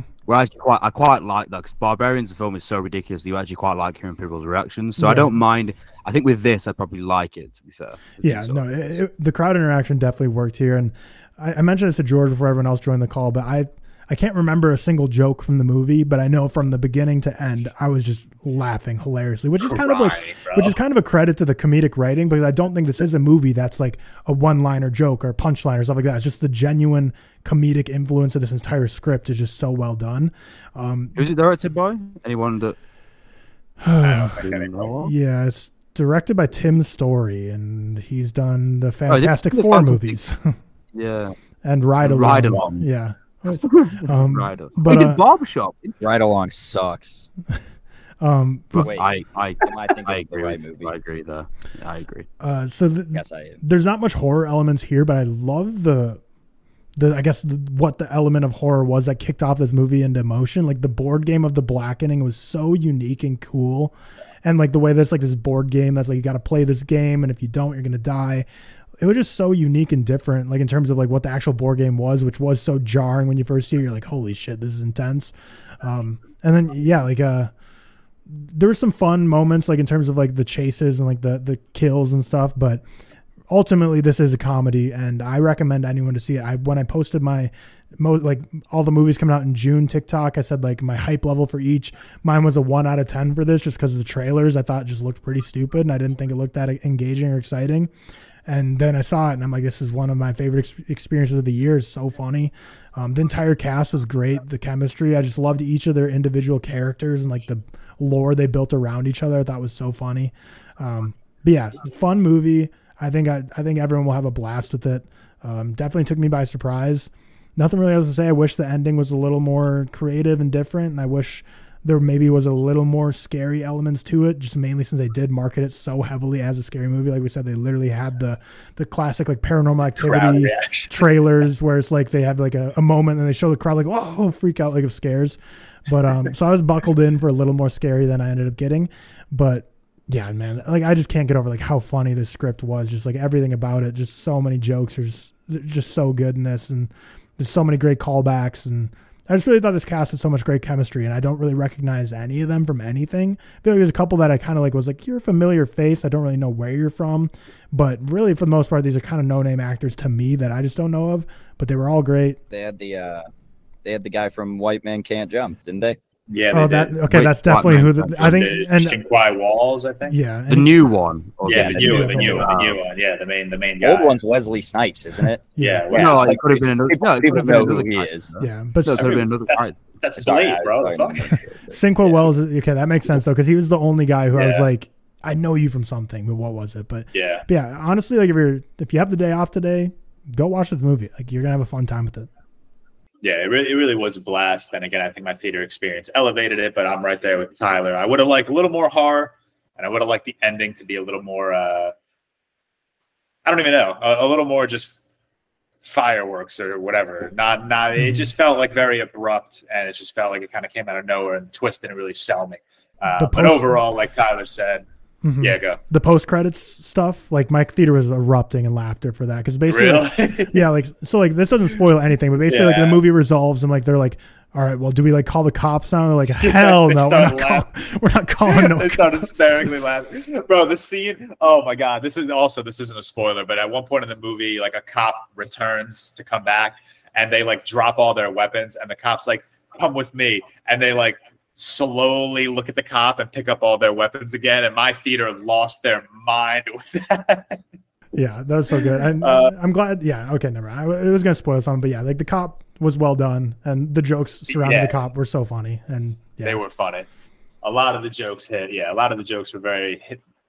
It was a funny movie. I definitely recommend this one for a lot of people. All right, our final review of the day. I'm cutting in. Y'all haven't had me for a while, so I'm just cutting in. Sorry.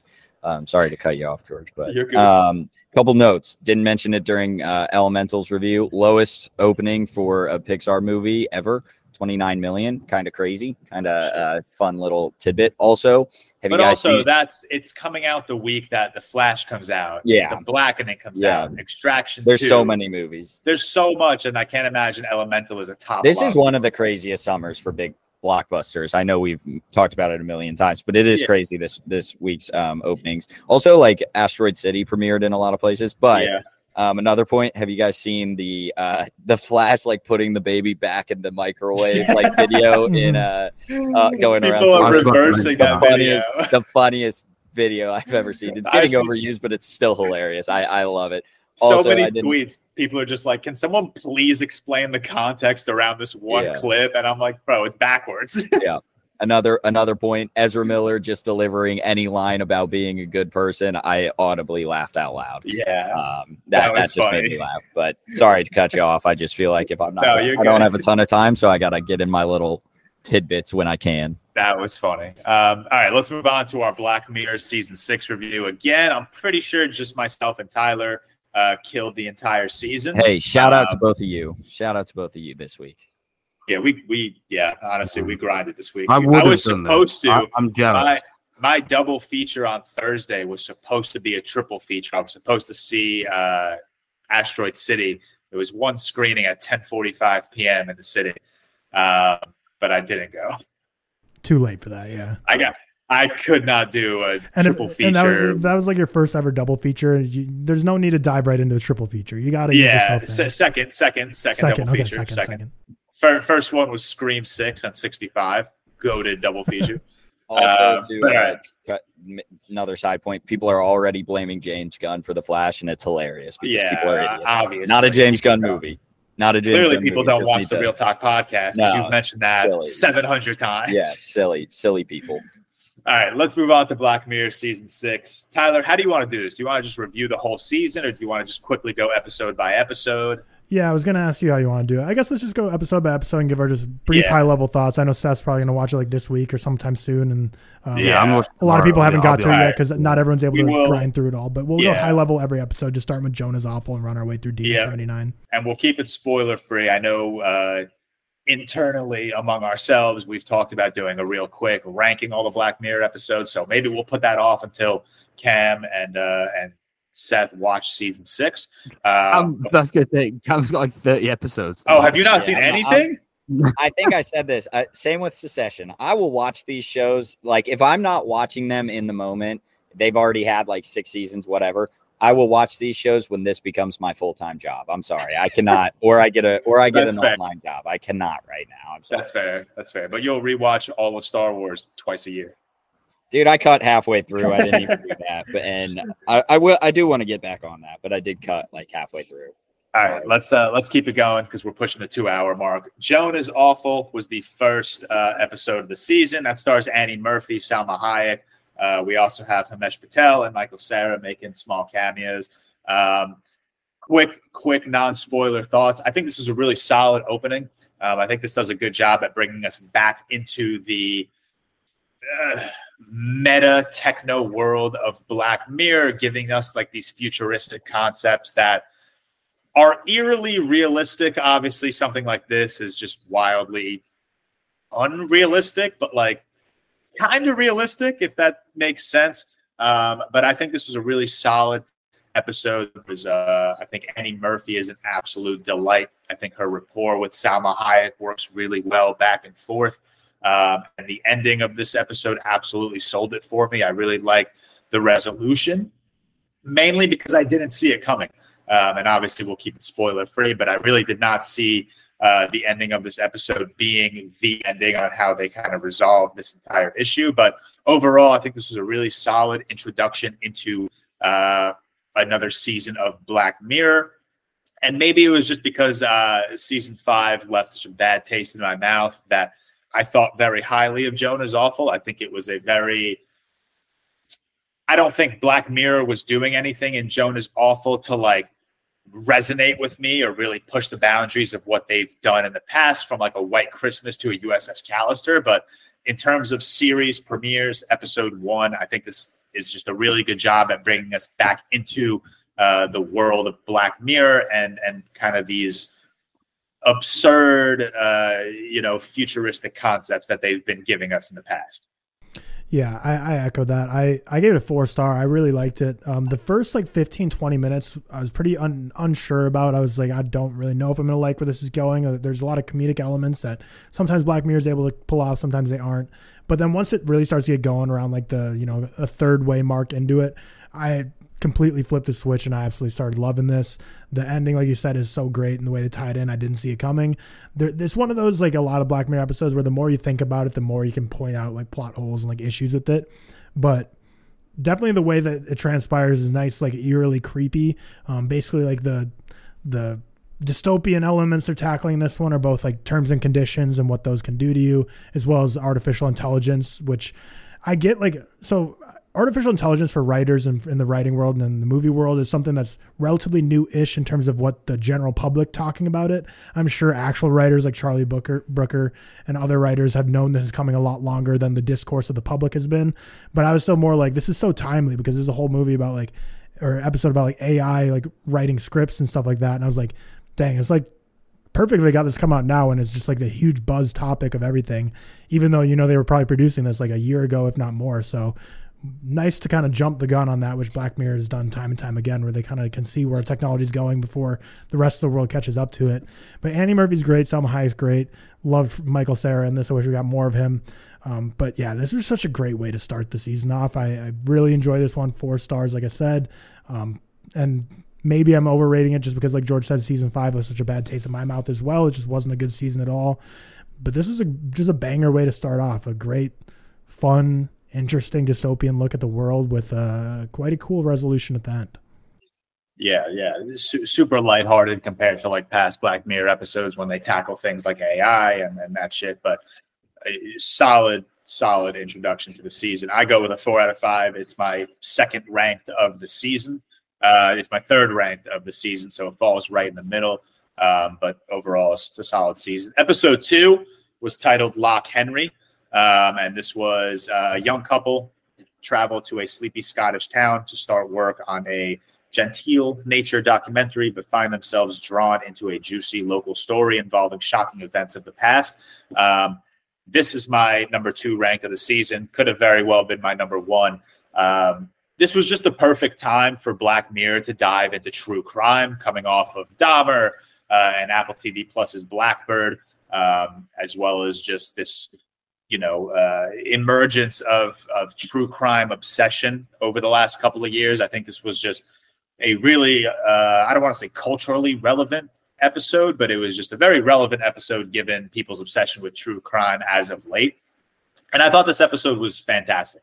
I think the entire episode had just like this very haunting presence to it. This very eerie aura around it, which just it made for a very intriguing watch. I just never wanted to remove my eyes from the screen because I was so interested where this episode was going. It does such a good job at like keeping me on my toes, not knowing what is, the history with the specific crime at hand, as well as where it's going to go. And I think the episode does a really good job at subverting our expectations towards the end with exactly how it plays out, which I really fucking love. So I went with a 4 out of 5 on Loch Henry. It is my second rank of the season. Really, really enjoyed the tackling of true crime. And I think this was as good an episode in true crime as Black Mirror could have given us. Yep, again, agree. I give this a 3.5 star, but a 7.4 out of 10, so right lower. This is right under a 4 star. This is my middle of the road episode for the season in terms of this is my number 3. It definitely keeps you guessing the entire time. There's like the only episode in the season I think that I can think of that had like actors and actresses that I haven't really seen and stuff before, so a lot more no-name-ish crew, but I thought they all did very good. The lead girl was in Bodies. I haven't seen that yet, so that makes sense why I wouldn't recognize that. But Stewart, freaking MVP. I love Stewart. He played Podrick in Game of Thrones. Yeah, he was so great funny, character. And like he's one of those characters that like once he joins in and like his comedy starts coming, you're like, this could easily be a character that gets overdone, but it didn't. I was like, I need more of him. He was so awesome. This is the scariest and creepiest Black Mirror has gotten since Playtest. It keeps you guessing the whole time. It's definitely eerie throughout. I didn't love the finality of one person in the episode, which wish they could have done that a little better, but the ending definitely subverted my expectations where I thought I knew it was going, and it kind of went there-ish, but was different than I was initially expecting. So that was well done. But yeah, I want to, go ahead. God, I want to go into spoilers on this episode because of Riley's Letterboxd review of it. Because what she says is, wait, you gonna say spoilers now? No, we're not going to go into it. But Riley's Letterboxd, she just put one quick sentence, and that's exactly what I thought after the episode. I don't know if I know what you're talking about, so you need to text me on the side that Letterboxd review so I can look at it. But can I check Riley's Letterboxd review, George, or is that the spoiler? No. It's a spoiler. Oh, that is the spoiler. Yeah, it is. I mean, it's not a spoiler just because you don't really know. Tyler, I just texted it to you. But yeah, that I swear to God, that's exactly what I thought after the episode ended. I was like, okay, like this. I was like, which Riley on movie TikTok am I like not aware of? Riley, my freaking girlfriend. Your girlfriend, Riley. I was like, who are you talking about? Your girlfriend. So funny. Yeah, I saw her review and I was like, that's exactly what I fucking thought, man. I was like, and that's what like elevated the show for me. The idea that is true. And obviously I'm not going to say what that is, but if that is true, then I think that just adds so many layers to this episode that I just really fucking love. Mm-hmm. Yeah. This doesn't spoil anything. So basically what the episode's about is basically the two people you see in the poster, the guy and the girl, they're dating and they're both film students and they're going to go make a documentary for their film class to try and debut. And once they go to his hometown, they figure out this true crime story of Loch Henry, or she gets aware of what this town had to go through. So instead of what they were going to film a movie on, they decide, okay, let's make a true crime documentary on this. And the ending reminded me a lot of Blowout in terms of like, they make this documentary, but then kind of like at what cost? You know, they're like, like John Travolta then a Blowout where he's like looking at his work and he's like, this is a masterpiece. But he's like, God damn, like it wasn't worth it in the end, and like that definitely leaves it very open ended because you still won't see where it's going. But it's definitely the scariest and creepiest an episode of Black Mirror has been throughout since Playtest for sure. It's Playtest, no doubt. Definitely super haunting, super eerie, and just a really, really solid entry into true crime. Episode 3, a lot of people have been lauding this as the best episode. I'm on that train as well. It's called Beyond the Sea. It stars Aaron Paul and an alternative 1969. Two men on a perilous high-tech mission wrestle with the consequences of an unimaginable tragedy. I won't even say what the tragedy is because I feel like that's a spoiler, so we won't really necessarily go into it. But yeah, this is my favorite episode of the season. I think it runs a bit long, but I do think that this is one of the darker endings Black Mirror has given us. And it just made me feel so gross and uncomfortable. I had in my Letterboxd review, this episode felt like watching a car crash in slow motion. Like, you know where this episode's going. You know exactly how it's going to play out. It's not an episode that's going to like give you massive twists and turns and keep you guessing. Once one thing happens in this show and like it starts to unravel, you know where it's going to go. But it's like, it's such good writing, such good acting that you just can't help but be locked into this episode. And I absolutely love that. Again, I don't think it needed to be as long as it was. I think there are a lot of moments that just kind of dragged on. They just kind of reiterate a lot of points that didn't need to be reiterated with a couple of the relationships on screen. But overall, I love when Black Mirror dips into science fiction. I think they do a very, very good job at it. And this was not the standout episode of the season for me, but one of the standouts because I rate this and Loch Henry a 4 out of 5, but I edged this one slightly higher. Yeah, this was my favorite episode of the season. It was so good. So basically, like, kind of what's going on here is Aaron Paul and Josh Hartnett are working on a space station, and they're kind of doing like a 5-year-long mission or something. But the way it works is they kind of aren't working 24/7, so they kind of do the tasks they need to do. Then they can go in this deep sleep, and they have a body double on Earth that they get to inhabit, live with their families. It looks exactly like them. So they can kind of live on Earth while also being a part of the mission up top. And yeah, like you see where it's going the whole time. It is like a crash, like your Letterboxd review is perfect, like a car crash in slow motion. But the finality of it subverted my expectations because I kind of thought I knew where I was going in terms of what ends up happening at the very end. But it kind of goes a little different for what I was expecting, which I loved. It is so dark. This is one of the darkest endings in Black Mirror history. And I thought they all were just so great in this. Aaron Paul, Josh Hartnett, Kate Mara. It's one of the best acted episodes of Black Mirror, but that's, again, not a surprise when you have three like staple actors who are in tons of stuff leading your episode.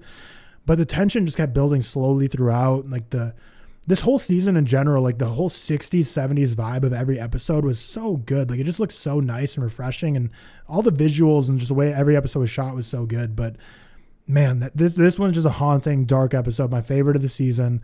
The tension throughout just keeps building to a point where you're like, holy shit, like this is about to boil over, and your eyes are just glued to the screen. And yeah, man, it's just a depressing ass episode, but it just went perfectly. Like Aaron Paul is so damn good, dude. Like Josh Hartnett and Kmart were great too, but Aaron Paul is so damn good.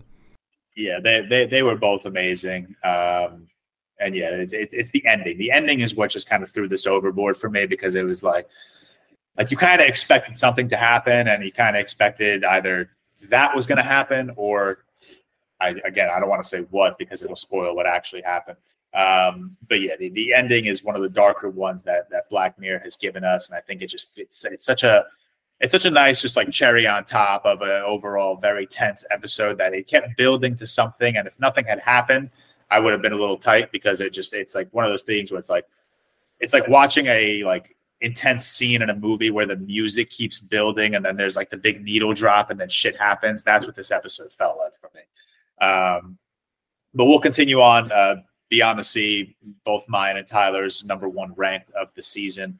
Episode 4, called Maisie Day. This one stars Zazie Beetz. A troubled starlet is dogged by invasive paparazzi while dealing with the consequences of a hit-and-run incident. This is my lowest rated of the season, and I give it a 2.5. So it's not like I thoroughly dislike it to the level that I dislike the episodes of season 5.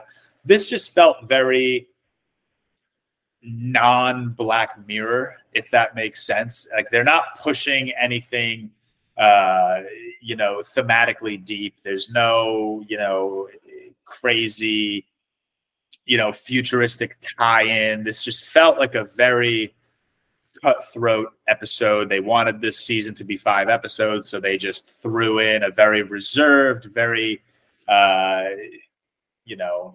I don't want to say non-intriguing, but they just threw an episode in there just to get to the number 5 on the season, and this is that episode for me. But maybe it's just a problem for me, but like it doesn't feel like a Black Mirror episode. It really didn't, and I don't know if you agree with that, Tyler, but that's how I came away from Maisie Day, where it just felt very. Black Mirror wasn't stretching anything making this episode. They weren't pushing the boundaries of anything the way they typically do in like a Be Right Back or a San Junipero. It just felt very bland and uninspired, I'll say. Yeah, so this episode's basically kind of like a take on the movie Nightcrawler, but instead of for news, it's just paparazzi in general. It's like a Nightcrawler for paparazzi with a kind of a fantasy twist. And Twilight fans, like Riley's a big Twilight fan in terms of it being like a guilty pleasure. There's so many Twilight references, like the Muse song Needle Drop is right from Twilight 1. Obviously a lot of stuff that happened, even the setting, like in the woods, and it reminded me a lot of like the redwoods in Washington. There's just so much in this that's just oozing with Twilight influence. But yeah, the thing is, like, I thought it was a middle of the road episode, like you for a 2.5 star, but I gave it a 3 star barely, just because that final shot was so dark and grim. And I was like, holy shit. Like, cause the whole time you're kind of thinking basically that the person's learning, that they're kind of changing, that they're kind of becoming different. And then the final shot just kind of throws a wrench in that plan. And it was just so dark, but the episode itself was aggressively average. Like, I thought all the episodes in the season looked really good. I thought this one looked the worst. Like, because of what happens with the fantasy elements, like it's clearly they don't have the budget to be able to make that happen in a good looking way. But yeah, it was a cool analysis on paparazzi culture. Wasn't anything terrible. This is the worst episode of the season, or no, technically the next one is, but I know that's a hot take for me. But the season in general, I didn't think really had any bad episodes. So that's why I genuinely, truly believe this is one of the best seasons of Black Mirror we ever had. Because season 2, we had Waldo moment, awful. Season 3, we had like Metalhead and other stuff that weren't great. Season 4, we had season 5, we had the Miley Cyrus one. Like every season has one that's kind of just like a dog shit episode. Didn't really think any of them were dog shit in this season. So it was just a very good season. None of them are amazing, but as a collective season, it's just very good. But this is my second lowest. The next one, the last one we're going to talk about, is my lowest. But again, that one is a really high average Letterboxd, so it's just, that's my take, not everyone's. Yeah, no, I agree with that. I don't think, if anything, I think Maisie Day was the only miss of the season, but also I wouldn't call it 2.5 out of 5 a miss. Like, I have Black Mirror episodes rated 1 or 1.5, so Black Mirror has definitely missed harder than Maisie Day. So I can kind of agree with you. Overall consistency, I think season 6 definitely delivered. My biggest problem with season 6 is that there's just nothing that's going to resonate with me. There's nothing that's stuck with me the way like Be Right Back, White Christmas, San Junipero, Black Museum have stuck with me. Those have, I've not stopped thinking about those episodes since I watched them. Like, I've already forgotten about season 6 of Black Mirror, not in a bad way, but it's just not sticking with me the way I would have liked it to, which is why I still don't know if I would hold it above seasons 1, 2, 3, or 4, even though those seasons do have dog shit episodes. They also have, in my humble opinion, some of the best episodes of television I've ever seen. But we'll move on to the final episode, Demon 79. This was a pretty, and I don't know, obviously I think you just said that this is your lowest rate of the season. This is my second lowest of the season, but I still went with a 3.5 out of 5 because this one felt like a risk. This one felt like Black Mirror was trying to go somewhere maybe they never have. It was a... Can I just say quickly? Yeah. You know the Maisie Day you just spoke about? Yeah. That's officially the lowest rated Black Mirror episode on Letterboxd. I mean, I disagree with that wholeheartedly. I know, that's like a 2.3. Yeah, it's very low. It's like crazy low. Jeez. I think it's the worst. Like that. Yeah. I'm intrigued to. I'm gonna. Yeah, I definitely don't think it's the worst Black Mirror episode by any means. I think Waldo Moment's worse. Miley Cyrus is worse. Striking Vipers is worse. I definitely they were terrible. Yeah, those were not that good. But Demon 79, we'll wrap up our Black Mirror talk with this final episode. I don't even know how to describe this. It was a horror, comedy, slasher, thriller, science fiction fucking thing. But this one just felt like they swung for the fences. They took a risk that I was going to say that I've never seen Black Mirror take, but Black Mirror is literally known for taking risks with episodes. But this felt like the biggest risk take of this season, and I think it worked. I really enjoyed all the horror elements. I think a lot of this episode, it's more of just like a respect thing. Like, I can respect Black Mirror kind of changing around their vibe for this episode, and between this and Lock Henry, I think they're going for something a little different that they necessarily haven't gone for in the past, and that's maybe giving us more reserved narratives and things that I don't want to say we can relate to more, but things that maybe we are more inclined to watch nowadays, and that's slashers, horror movies, comedies, true crime documentaries, or shit like that. Tyler, this is your lowest rate of the season, so I'm pretty interested to see what you have to say. Yeah, and this could have been the consequence of just Riley and I, we watched all 5 back to back and just binged it one night. And this one stylistically was a huge breath of fresh air. Like you said, it's kind of a different territory than Black Mirror's ever gone in. But it was just a boring slog for us. Like, I just never was engaged in this. So basically she has to, the whole thing that sets into motion is that she basically gets kind of cursed-ish, where it's like basically she has to, the apocalypse is going to happen if she doesn't kill 3 people, and that's the whole plot of this episode. And stylistically, it was an awesome episode, very unique. I just found it quite boring, and the comedy just didn't quite hit for me. And again, like, Beyond the Sea is kind of the consensus, like, best, quote-unquote, best episode of the season in terms of people loving it the most. But Demon 79 by far is the biggest cult following. Like, people were telling me, like, on Reddit, like, apparently, like, Reddit's obsessed with this episode, and a lot of people love it. It has a high Letterboxd average. Like, people are loving Demon 79. So I can see why people would, because it is so stylistically different. And this season in general was very good at just blending a lot of different styles. Like, because even Maisie Day, like we talked about, was quite stylistically different than Black Mirror's ever done. So for me, it was just quite boring, and I just didn't care for it from the story perspective. But from a filmmaking perspective, there was a lot to appreciate here. So yeah, it's not like I don't have any ill will towards it. I just give it a 2-star because I just couldn't find myself engaged in the plot, and it didn't suck me in. Like, even Maisie Day was able to get me intrigued into where it was going. And that kind of does come as a consequence too of this being like a 74 minutes. So it's almost more of a movie length as opposed to an episode length. Whereas like, Maisie Day was like a 42-minute episode or something. So I think this one was just stretched a little too long for me and my taste, whereas Beyond the Sea was longer than this, but I thought the tension was building sufficiently enough to keep me engaged. But yeah, I can totally see why people love this one. It's not for me. I think Seth will like this one. I'm going to be interested to see where you land on it. But yeah, I just found it a little too boring for my taste. Yeah, I completely understand that. And it's definitely kind of been all over the place. If you look at the Letterboxd graph, it's like very right there between like a 2 and a 4.5. People love it, people hate it. But I go with a 3.5, kind of like a little bit right down the middle, mainly because I could just respect Black Mirror for kind of taking a risk. But we'll wrap up our Black Mirror thoughts there. That'll end our review portion of the episode, which has been running for like 2.5 hours now or something. But if you guys are liking this episode, obviously this can be one of our longer episodes of the year. I can't imagine there's another week this year where we have this many new releases that a lot of us have watched. Just don't forget to give us a follow, give us a subscribe on YouTube, rate us on Apple, rate us on Spotify. We grind, we watch all these movies, we review all these movies because of your support. So anything you guys do to help us out, obviously that means the world to us. Also, specifically, if you have not yet already checked out the realtalkpodcast.com store, the Barbenheimer shirt kind of goes crazy. It's absolutely a devious fit, as well as the Leap of Faith shirt, sweatshirt, whatever. Those two are my personal favorite. They're pretty awesome. So get the Barbenheimer before July 21st.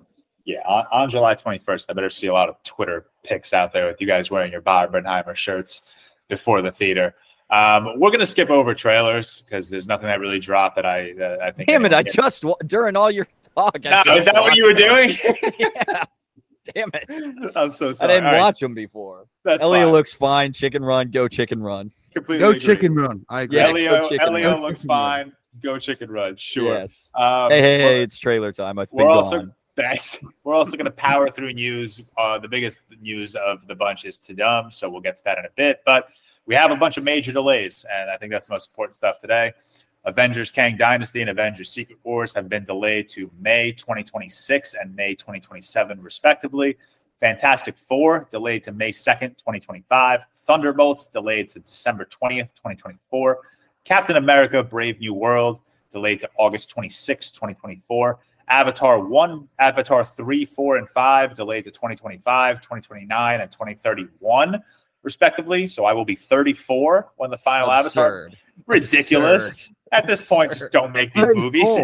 Damn, it's kind of crazy that the Real Talk podcast will be the biggest movie TV podcast in history in May 2020 or 2031. 2031. Yeah, absolutely absurd. And Blade naturally has been delayed to February 14, 2025. So that'll be a lovely Valentine's Day movie. I think that one is put on its own because this movie is not going to happen. It's not made. It's not beating. I want Blade so bad, but the production, just behind it, is awful. Apparently, and it's such horse shit. Who got cast in it? Mia Goth. Mia Goth got cast in it. Okay, that's the only news that's been something's happening. Yeah. Every other bit of news is ridiculous. Mahershala Ali hates the script. Director's gone. Delayed. Everyone's pissed off on set. Delayed. Just not going to happen. Fake movie. Oh no, I'm losing my Celsius. It will never happen. And then the final bit of decently big news. Netflix's Tudum happened yesterday, which I did not even know about. We joked about it in our group chat. I feel like we talked about Tudum, one of our first Real Talk episodes. Right now. Is it happening right now? Yeah, I think we're about to get a Rebel Moon trailer, if I'm not mistaken. We just got the Rebel Moon poster. So we got the Rebel Moon teaser yesterday. Did we? Which it was the behind the scenes Rebel Moon teaser. I don't know if in the behind the scenes. Yeah. I think we're getting a trailer sometime this week, if not today. But maybe not. I don't know. It's 6 months away, so maybe not. Yeah, but Tudum, I don't think anything massive dropped. The biggest things, Extraction 3 is in the works. We obviously discussed that already. Squid Game Season 2, we got a teaser trailer. we don't have to go into depth on any of these news. I don't think we needed a season 2, but obviously the success of season 1, they're going to make a season 2. They're also doing an American version, and they're doing and the the Squid reality Games, show. The reality show, which Yeah. I did apply for, got denied. Kind of bullshit. I would totally Imagine- do a Squid Games reality show. Are you kidding imagine me? the numbers that would do for our podcast Also- if you were on that show. Oh my god! Also, just to bring it up because we're on the subject, Mr. Beast's Squid Game 100% going to be better than the reality TV show, and it came out like 3 months after Squid Games was Yeah, that was- popular. yeah, So yeah. like, Yeah. this is nothing anymore. There's no way it's popular. I just want to say one thing about Squid Game is like there's so many spin-offs of it now, like the American version and the real live action version and stuff. And like I feel like it's one of those that are similar to Stranger Things in terms of the online community become a little insufferable about the Squid Game. But I genuinely really liked that show. In the first season, I really, really liked it. So I'm not gonna It was let awesome, I liked except it. the ending, except the like very last bit of it where it like teased season 2. right. And we don't need to go into that, but like I'm just saying I like thought you were just talking about. Go, Tyler. No, I really like the show. no, yeah, I just want to say like I feel like it's been co-opted now because there's so much happening in the Squid Game universe that like people are starting to say like, oh, it's like overrated and suck. Where I genuinely really like season 1 and I'm excited to It's see a season good 2. season But of television. yeah, What's the main actor's name? Lee? Is it like Lee Jung Jae? That's Lee Jung-jae. is that what his name is? I think- Yeah, and Yeah.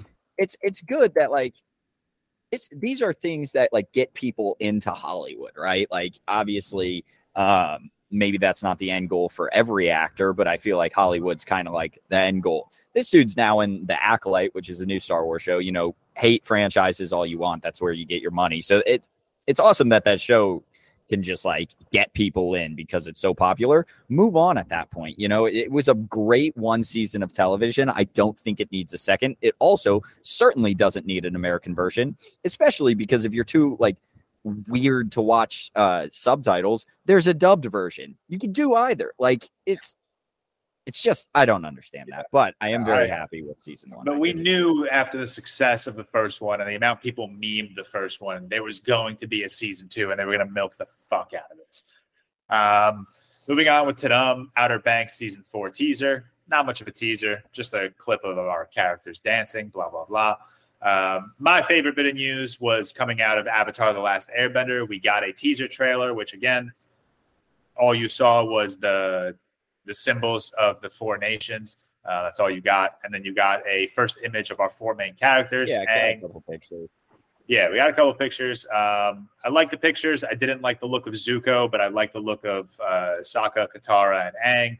Zuko was the one that just felt, I don't know. He when you start Avatar, he is a menacing presence. He is the villain, and he just looked a little Halloween costumey for I think me. the problem is you can animate a kid to look cooler than they are. I don't Yeah. know if you can live action a kid to look cooler than he is. You That's know, fair. like do you see what I'm saying? Like kids are Yeah. kind of you can Super. animate them and you're like, okay, this is like a person who's 14, whatever. But if you cast a 14-year-old, you're like, holy shit, 14-year-olds are small.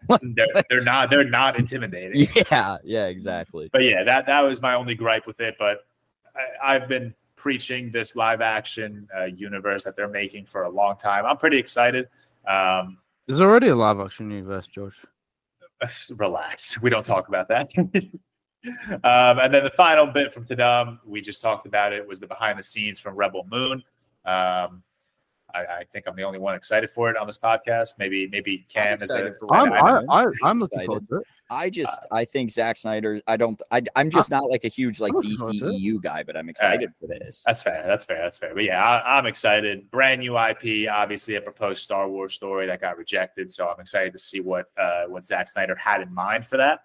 And then last bit of news. Sorry, we're plowing through the news. Our reviews obviously took up a majority Are of you this. gonna mention? What? Never mind. Just keep going. I'll see if you mention it. Already. I was going to say, last bit of news, Andy Muschietti is confirmed to be directing Batman Brave and the Bold, which has been rumored over the last couple of weeks, but it has officially been confirmed, which I think is great. I think it's fine. Someone that knows these characters, someone who has a good working relationship with James Gunn. I think this is a fine choice. Just on Tadum, the live action One Piece got a trailer as well. Oh, So yes. Sorry. that's pretty big for a lot of anime fans. I have never Yeah, seen One Piece is One Piece. huge. isn't it? Yeah, One Yeah. Piece is massive. Will they do it justice? Probably not, but I did see a lot of positive opinions on the trailer. It's just a teaser trailer. Yeah. It's a bit more than Avatar, but I did see some positive opinions on it online. So hopefully it's good. We'll see. That was one of the bigger releases. My fault for excluding it. But that wraps up news. I know we flew through that, but again, we had 6 reviews to do, including an entire season of television. So that took up like 2 hours. So let's quickly fly through what we've been watching this week, even though we kind of touched on it with all of our new releases. When did last week start? I'll go first. Fuck it. Why not? Bad hosting, but I have it open in front of me. I watched Overlord. Dope movie. Gory, gruesome, starring Wyatt Russell. No, I've been meaning to watch that, actually. I need to watch that. Very good. I gave it a 3.5. I thought it was a super effective horror movie that kind of weaved its way into a war story very, very well. I watched Sunshine. Yeah. Danny Boyle's Sunshine. Danny Boyle. That quickly became one of my favorites ever. I put it in my Letterboxd list of my favorite movies ever. I fucking loved this thing. I've never seen it. Please watch it. I really like Danny Boyle as well, so I should watch it. It was so goddamn good. It was just so ambitious. It was a place I've just very rarely seen science fiction be taken. And it wasn't just a massive scale science fiction film. There was so much layered themes of morality and conflict and internal struggle. The score, I've been listening to it on repeat for the last week. But it so quickly became one of my favorite films ever. And then I watched all new releases, and then I watched Pitch Black, the Chronicles of Riddick, the first one. It was fun. Whatever. Seth, what have you been watching? Not much this week, because obviously I've been really busy. I finally finished the MCU. Hell yeah. Remind me to never do I'm never doing an MCU ranking on TikTok again. The comments were horrible to me. Yeah, you can't. Yeah, dude, it's any big IP, you're screwed. No matter what. Dude, I have Far From Home in my top 10. You can't win. Yeah, it was Shang-Chi and Multiverse of Madness were my last 2. Thought Multiverse of Madness was okay. Oh, I thought you meant I didn't do it in order. I was like, last as okay, that's fine. Yeah, last Seth, don't forget you have to watch all the TV shows. We lost. Is Seth gone or am I gone? No, okay, Seth cool. is gone. Seth is gone. Great. All right. Cam, do you want to tell us what you've been talking about? What you've been watching this week? Yeah, because I'm going to go over 2 weeks because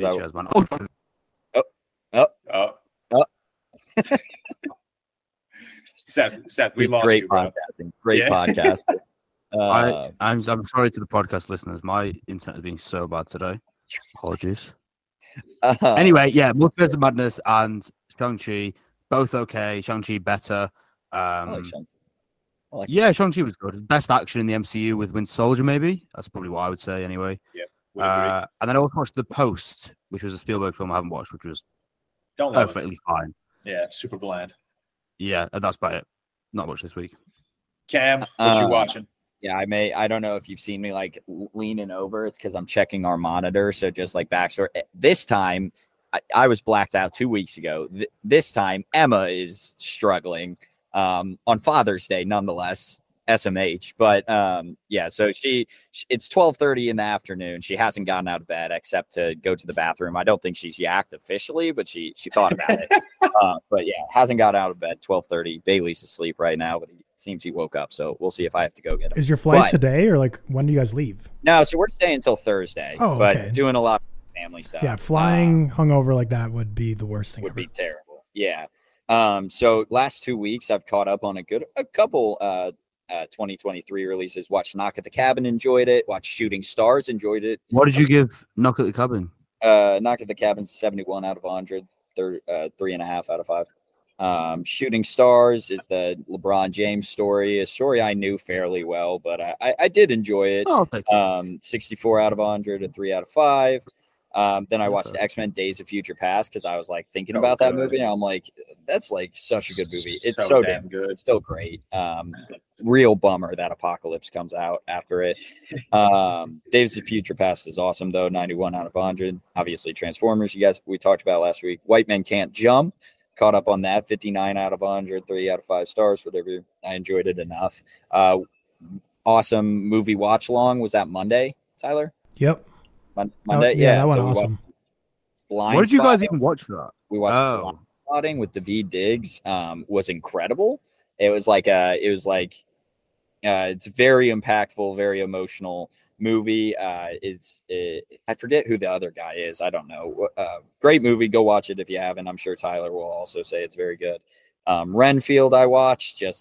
I didn't hate it, but I didn't give a shit about anything going on.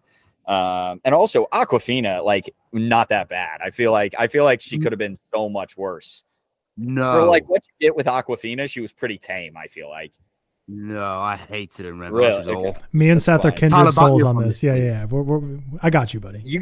You may have like not buddy. You also Didn't I mean know to throw you that at mentioned it. You mentioned it many, many times. So I feel like maybe I went into it and expected a lot worse. Like she could have been doing like the scuttlebutt the entire movie. That's kind of what I expected. I watched A Beautiful Mind this week because I have basically like what Tyler has behind him, a poster, and I've had it for 3 years, and I got through like 90 movies and just left 10. Never watched them for some reason. So Beautiful Mind is on there. I watched it. I really enjoyed it, actually. I think it struggles to get going, but I enjoyed it. The Flash we talked about. I have a ton more to say on that, but I missed my opportunity, so that's fine. Extraction 2 we talked about. I watched Extraction again, and also Only the Brave, which I really enjoyed, and that is our real talk. Real quick review of the week. We'll see if I'm able to join. You watched a lot this week, Cameron. No, so that's last 2 weeks, so still probably not as much as Tyler, but I did want to mention what I've been watching. Tyler, what'd you watch? Oh, as well as I never got to mention Prehistoric Planet debuted on Apple TV Plus like 3 weeks ago at this point. Awesome, as always. Prehistoric Planet is great. So it is great. I'm 4 movies deep into the Mission Impossible franchise. I've liked them all. With those movies, I'm just at the point where I just need to stop Googling, like, because Mission Impossible 2 basically starts with him climbing, like free climbing a massive cliffside in Australia. And I Google, I'm like, oh, did he actually do that, or is that fake? He actually did it. And then now we're at the point where he's like climbing the Burj Khalifa. I'm like, why am I was Googling that. Why am I even Googling this? Like, he did everything he's doing in these movies. So I'm just going to stop with the Google. I'm just assume he did everything because he probably did. I've liked them all. I think the first 4, all of them have had a villain problem, but everyone's kind of been saying in my Letterboxd reviews that like the latest ones are where it really starts to get going with good villains. I know a lot of people love Henry Cavill, especially in like the 6th one or something. So excited to see those. I've liked them all, like I've said. Watched, been still crushing some Love, Death, and Robots. I watched Wild Strawberries, Seth. Did you see, was it Seth or really? George? One has seen that, but yeah, Wild Strawberries, very good movie. Yeah. Definitely need to rewatch to fully appreciate it, but I gave it a 4-star. It's not my favorite Bergman. I give it a 4. Yeah, okay. It's great. Blind Spotting, like Cam said, is just so incredible. I saw it for the first time in college when it was in theaters, and we rewatched it. It's written by Daveed Diggs and the other guy who's the lead actor. Sorry to just keep throwing shade at you and not saying your name, but Daveed Diggs is a household name, so I'm sorry. His name is Rafael Casal, but they both wrote it together. It's kind of like their version of Good Will Hunting-ish in terms of this is kind of their first foray into Hollywood. This is the first real project after Hamilton for Daveed Diggs. So they wrote it together, starred in it, and it was great. Watched Psycho 2. I'm starting to work through all the Psycho movies, and it was actually quite a good sequel. Like, I really enjoyed it. They kept it fresh, and it was a very warranted sequel that's way different than the original, and like so it just felt fresh. It was like what you should do in a legacy sequel that comes out 20 years later. Finally finished the M. Night Shyamalan superhero trilogy with Glass, and definitely liked it the least out of the 3 between Split, Unbreakable, and now Glass. Yeah, but yeah. What did you rate it? I give it like a 3.5. I gave it a 3-star. I don't know. Okay, yeah. It was basically almost like a Split 2 more than like a Glass movie. Like it was a lot more about. It's a proper mess. It's very much a mess. It's just like most M. Night movies are. That's wrong. Yeah, so like the thing is, like he wanted to do his own like little like comic book trilogy type thing, and I get it because he's not a comic book movie director in terms of he doesn't want this to be his whole career, but definitely the world he built would have benefited from being fleshed out in a couple more movies or something, because Glass, they just pack in so much in that movie. Let's see, Raiders of the Lost Ark. Everyone obviously was pissed off that I rated it a 4-star, but as I clearly said in my Letterboxd review, like I appreciate everything about the movie. I just don't love fans. Like I just don't love 4 the movie. stars high. I know everyone's so pissed in my Letterboxd review, but I literally just said like it's not just this movie; it's just all adventure kind of movies like that. It's just not really my thing, so I give it a 4-star. It's wild how you have to justify 4 on Yeah, Letterboxd. it sucks, dude. Like everyone was so pissed for that review, and then went right from watching that to American Psycho. First time rewatching that in a long time. Just so good. Just Christian Bale. I forgot just how freaking insane he looks in that movie. But the dialogue is just so good in that. Let's see what else. And then pretty much all the other stuff I watched was the new releases, and we have Only the Brave. So go ahead and watch that if for a real quick review coming out on Friday or something this week. So if you haven't seen it, watch Only the Brave. And then I watched Simulant, finish it up this morning, which came out this year, but it's a red flag to a movie when there's a cast with a lot of household names that no one's heard of, because it says Jordana Brewster, who plays Mia in the Fast and Furious franchise.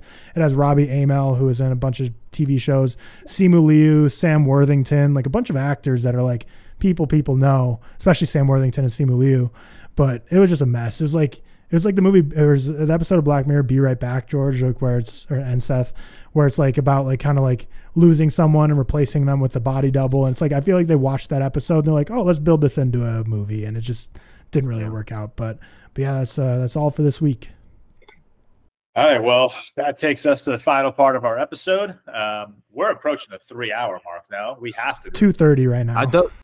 2:30. It's a long episode. So if you stuck with us till the end, to the very end of this episode, we are going to do our draft now. Like I said, I don't even know what the title is draft. Movies that change your perspective on life, movies that make you think about. That's the episode draft? Yeah. Oh, God. I thought I could like BS my way through if I had a couple of shit. All right, please hold. Or keep going. Just explain. I don't even know how to explain. Just movies that give you a different outlook on life. Movies that make you question your purpose in this world, your future, shit like that. It's obviously going to be very up for interpretation, just depending on all of our previous experiences. Blah blah blah. So let's get right into it. The order of the draft is Tyler, Seth, George, and Cam. Perfect. It was randomized Tyler, Seth, George. So Cam, I just threw you at the end if you don't mind. I didn't know if you would. Okay. So Tyler, what is your 1-1 in your life movie draft? Is this like, before we start, sorry, is this like life's purpose or like question reality? Because question reality. No, not question reality. Just like your purpose in life, like movies that make you question why you're on this planet, your future, shit like that. All right, Google, come on through for me. Yeah, it's a tough one to Google because you're going to get a lot of the question reality type stuff as opposed to question your purpose. Yeah. But I would be a fraud. I would be a nobody if I didn't pick this as my 1-1. I would be letting down everyone in the army of About Time. So I got to go About Time as my first pick. It's my favorite movie. Oh, yeah. It's deep.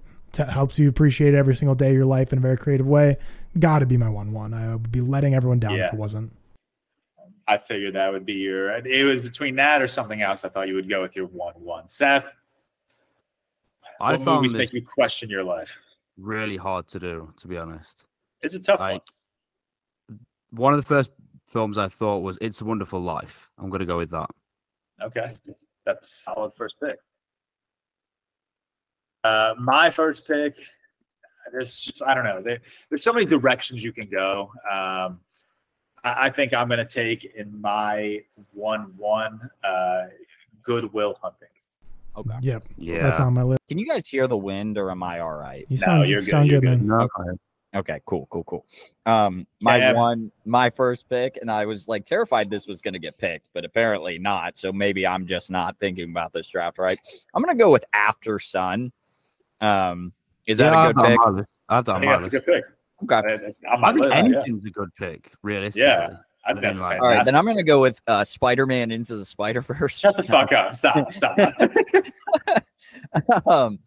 No, my next pick will be taught you to take leaps of faith in life. Yeah, take leaps of faith in life. Yeah, but official veto. But I will go with The Truman Show. Yeah, that came up on Google, so that's a great pick. That was definitely. I would have taken that next, most likely, honestly. My next pick, just one of my all-time favorite coming-of-age stories. A movie that just makes you literally question where you're going with your life, what the future holds, and that is Greta Gerwig's Lady Bird. Yeah, good pull.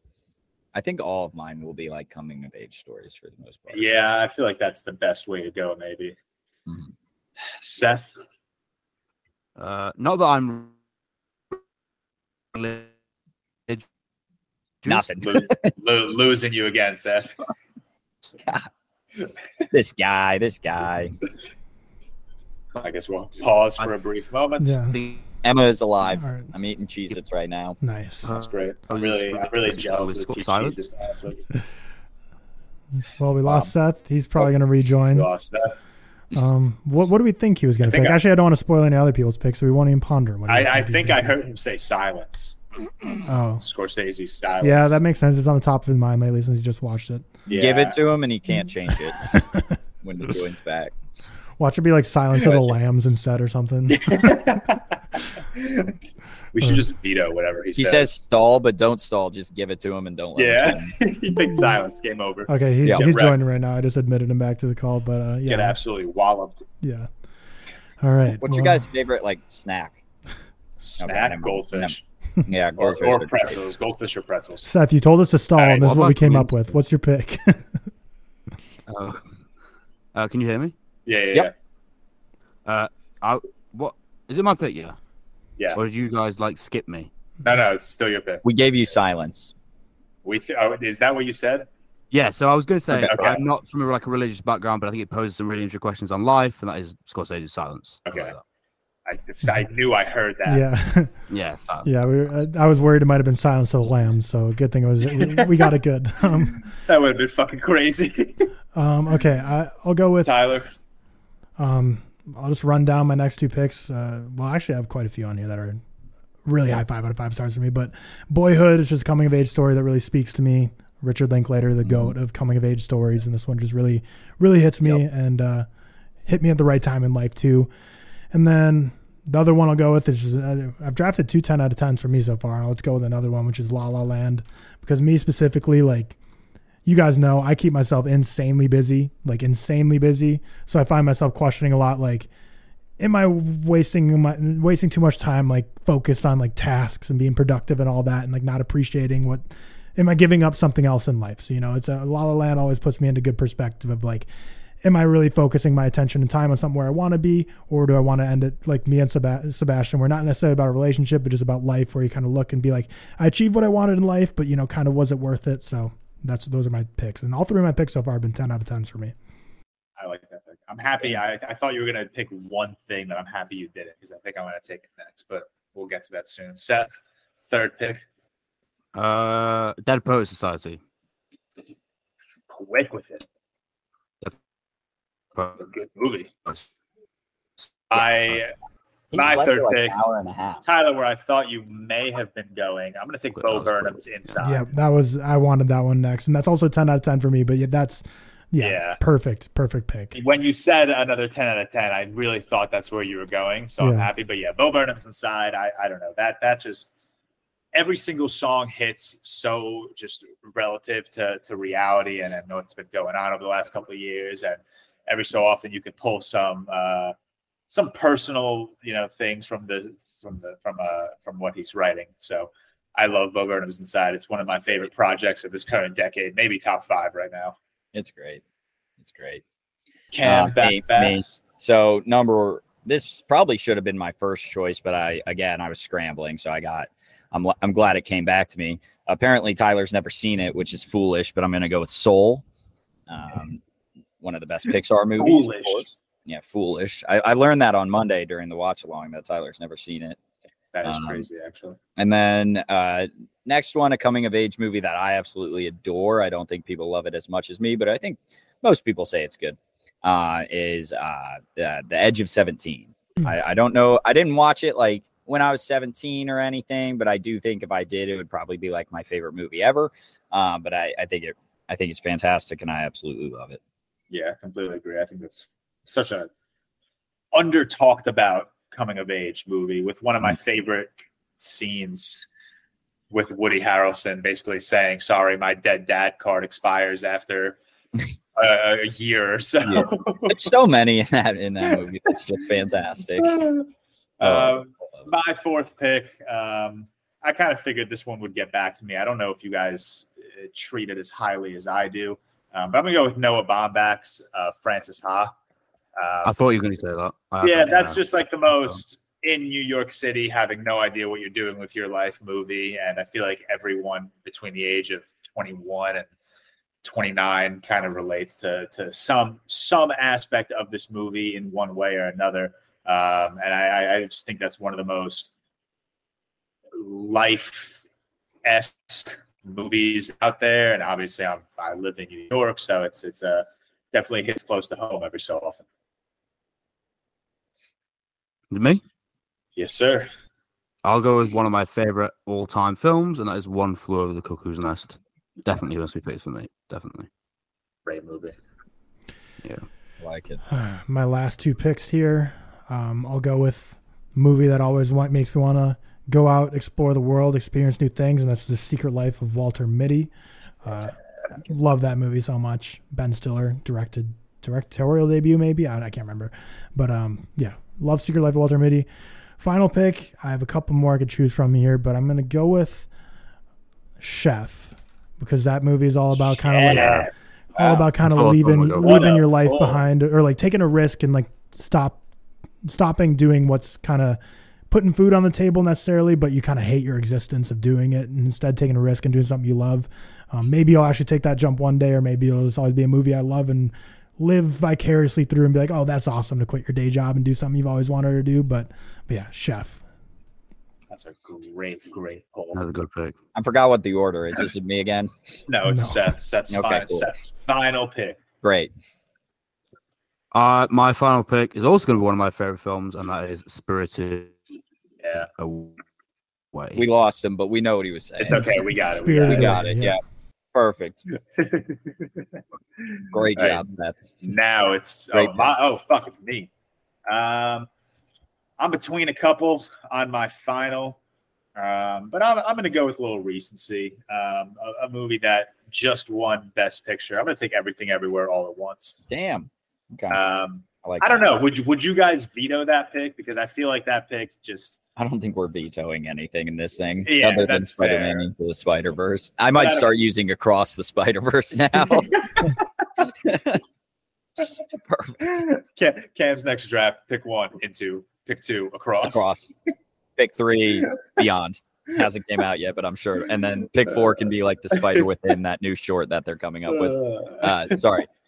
I'm just gonna. Is it me? Right. It is your final pick, my man. Final pick, George. I'm glad I got this. I'm shocked you let it slide. I'm gonna go with 9 Days, 2021. Yeah. Really, just all about like Fantastic. just like what humanity and like all that. I do love it. Not as much as you, I don't think. I honestly completely forgot about that movie. I'm a Yeah, little upset I did. I would have taken that over Francis Ha and Everything Everywhere. I kind of thought you did. But yeah, another one. Are we on to another one that I just saw as I was like scrolling my list would be Another Round. Yeah, that would be a really Another good Round is one. good. Could have gotten 2 Wong-Kar or 3 Wong-Kar Wise, Fallen Angels, In the Mood for Love, and Chungking Express. Haven't seen them, but I'm sure you could. They're so damn good. But all right, Tyler, About Time, Boyhood, La La Land, Secret Life of Walter Mitty, and Chef. Seth took It's a Wonderful Life, Silence, Dead Poet Society, One Flew Over the Cuckoo's Nest, and Spirited Away. Myself, George, took Good Will Hunting, Lady Bird, Bo Burnham's Inside, Francis Ha, and Everything Everywhere All at Once. And Cameron took After Sun, The Truman Show, Soul, Edge of 17, and 9 Days. That will wrap up what has to be our longest Real Talk episode to date. If you stuck around for the full almost 3 hours, we fucking appreciate you. We love you for grinding it out with us while we talk all of these movie reviews, all the news to dumb, our draft. Shout out to all of our patrons, particularly our executive producers, Al Bodie, Alexander Kephart, Mac Wells, Remy Walker, Stephen Johnson, Seven Mod Jeffy, AJ Quigley, Alexander Biscardi, Ben Legge, Ben Hansey, Brody Young, Callum Singh, Cody Whitney, Dakota Buckner, Dean Kodamanidis, Dylan Chip, Ferdinando Ford, Jimmy O'Connor, Jordan Gagg, Josh Hines, Luke Deerhog, Marcellus, Nick Shirley, Relapse, Rocco1, Sean Morales, Tad and Bougie, Trey RZ, Will Kim, Eunice BBX, and Zach Graves. That wraps up episode 41 of the Real Talk podcast. Thank you all for joining, and thank you all for your support.